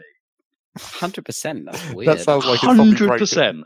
Yeah, I mean, I hope so, because otherwise my faith in humanity, in making logical decisions, has dropped significantly. It was weird. Just faith in the people that bought this game, anyway. Well, yeah. I mean, or maybe they didn't see the same evidence I did. Maybe they missed certain clues. Maybe they didn't. Yeah, but it can't possibly be 100%. That would be ridiculous. I know. It just seems nuts, doesn't it? I mean, that can't be right. I mean, literally, some people would have just picked the other thing just by random. Yeah, maybe. Because I sat there for a while on that last choice, sitting there going, you know what? I actually don't know what choice to make.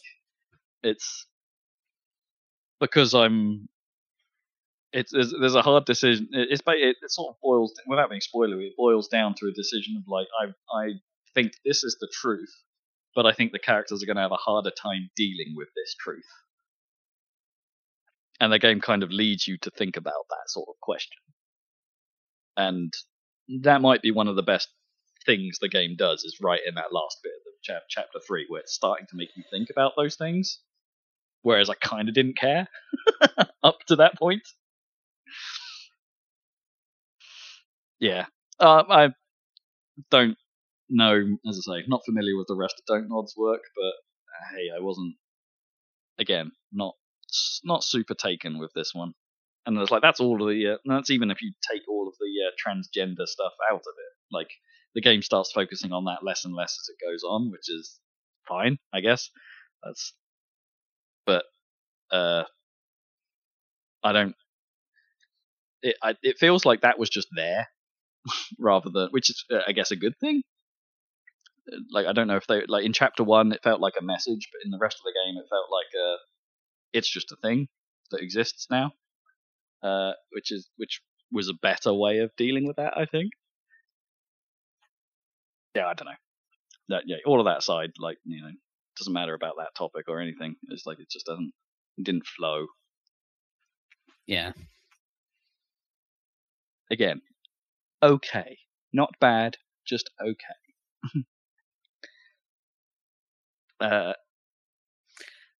And now You've told us why. I have. And I don't have to tell you again. Until Game of the Year. Maybe we can just gloss over it in a brief mention. That's what we do. Yeah. And the other thing I've been playing is been spending a lot of time in Spriitfarer still. I really like that game. It's Cool. There's not a lot to it.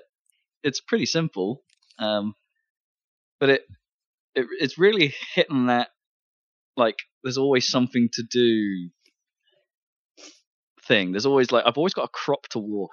I've always got another bit of material I need to make. There's always a carrot on the stick, and there's always something going on. Oh, I've got cooking to do. Right, the cooking's done. Right, no, I've got to go pick that up. Oh, in the meantime, my chickens have laid an egg. Great, I better go pick up the egg so I can use that in the cooking and cook something new because I've never had an egg before. And while all that's happening, I'm making the boat travel to somewhere else because I need to go to this place to talk to this person to satisfy a quest that I've put on. And it's like there's always this juggling act going on, like, all the time. And it's while there's not that necessarily many interesting things you're actually doing, because everything's always happening, I can't stop. I just can't. I just keep going. There's always another hook. There's always something like, oh, I can do this one more thing now. Right, great. I'll go do that. Oh, another hour passes. You know. So now go and play Stardew. Basically the same thing. Yeah, I mean, although Stardew does have the days, I guess, Yeah, a sort of time more thing. delimited sort of. I mean, time. this does as well. This has a day-night cycle, but I get to the point where I don't. At the start of the game, that's an issue because at night time you can't move the boat. The boat only works during the day. So at first that's kind of a limitation because I don't have enough. You don't have enough to do on the boat to keep you busy at night. But now I do. Now at night I can do my maintenance while the boat's not moving, and there's still plenty to do while I'm figuring out my next move. Or if I've just happened to leave the boat in a town, I can go do everything in town overnight because the people in town don't go to sleep. It's just the boat movement thing that's a issue here, which I assume is wildly different in Stardew. You've got to keep that rhythm in Stardew. Well, sure, but you're still. I mean, in Stardew, you're always waiting for something to happen tomorrow. Is the trick for Stardew? It's the same effect. It's just more like broken up into days where you're like, oh, the crops are going to come in tomorrow, or tomorrow the shop is open so I can actually buy seeds, or tomorrow is the one day that this one person will be in this one specific place that I need to talk to them. I think where that hasn't worked necessarily for me is that I'm not 100% sure I've been playing this particularly optimally, which makes sense first run through. But I think it's taking far longer because the pacing has slowed right down since the start of the game. It seems to take ages for me to do very much, and there's a lot of the hand holding completely leaves you at one point. Like there's a point towards the start of the game, obviously everyone's telling you to do this thing and you need to buy this thing for the boat so we can now do this thing, and there comes a point where that just sort of stops and it's like, well, you need these materials to get this thing, and you're like, where do I get my materials like that? Where do I find that stuff? And then it becomes like, well, okay, I've got to figure out what else have I got to do. It will eventually lead me to that, Right. And I think I've spent far too long jumping those hurdles sometimes, where it's just like, I need ash, right? There was a point in the game where it's like where I needed ash, and it's like, I don't know where that is. I've not found any anywhere, right? So I need to get to I guess I need to try and figure out a way to get past these lines on the map that block me. How do I do that? Oh, right, there's a ship upgrade for ice breaking. Sorry, no, I had ice breaking at that point. It's like, oh, I need some other upgrade ice to get through whatever this is. Oh, right, that also has materials that I've never heard of to get that upgrade. Bollocks. Right, how do I do that? And I think it took me far too long to figure some of that out. There was a point where I needed glass, and I didn't figure out how to make glass for a while. Stuff like that. And it's like where the game basically doesn't tell me. But other stuff is just like, it's fun to figure out. It's like, now I've got a crusher. I can stick sunflower seeds in them and turn them into oil, so I can now cook a whole variety of other stuff. I can now fry. And now I can feed not that cooking makes a huge difference, but like now I've got more dishes. I can try and figure out what each passenger's favourite dish is. And there's loads of dishes, so that's actually really difficult. I don't know. I quite like it. It's chill vibes, man. Chill vibes. It's also one of those games that I wish didn't suffer from horrendous frame rate issues at times. There are certain events where the screen is filled with too much stuff and the game really tanks in frame rate, and it's like, maybe this wouldn't happen on a new Xbox. Right, yeah. Or if I was playing on PC. Won't be long till you have a new Xbox of some kind, so. But yeah, I like it. I'm enjoying it. I want to make progress faster in it, though. That's my one takeaway. I wish I progressed slightly quicker in it. But it's good. Quite good. There's some excellent animation in places of that game. There really is. I'm particularly fond of how you shear sheep and how the sheep has a very concerned look on its face when you begin. Right. It's like its eye just suddenly open. Is normally quite small and kind of that lethargic look that some animals have. But when you get the scissors out, its eye just suddenly turns into a full circle. And you're like, it's like, oh damn. Little details like that, really nice.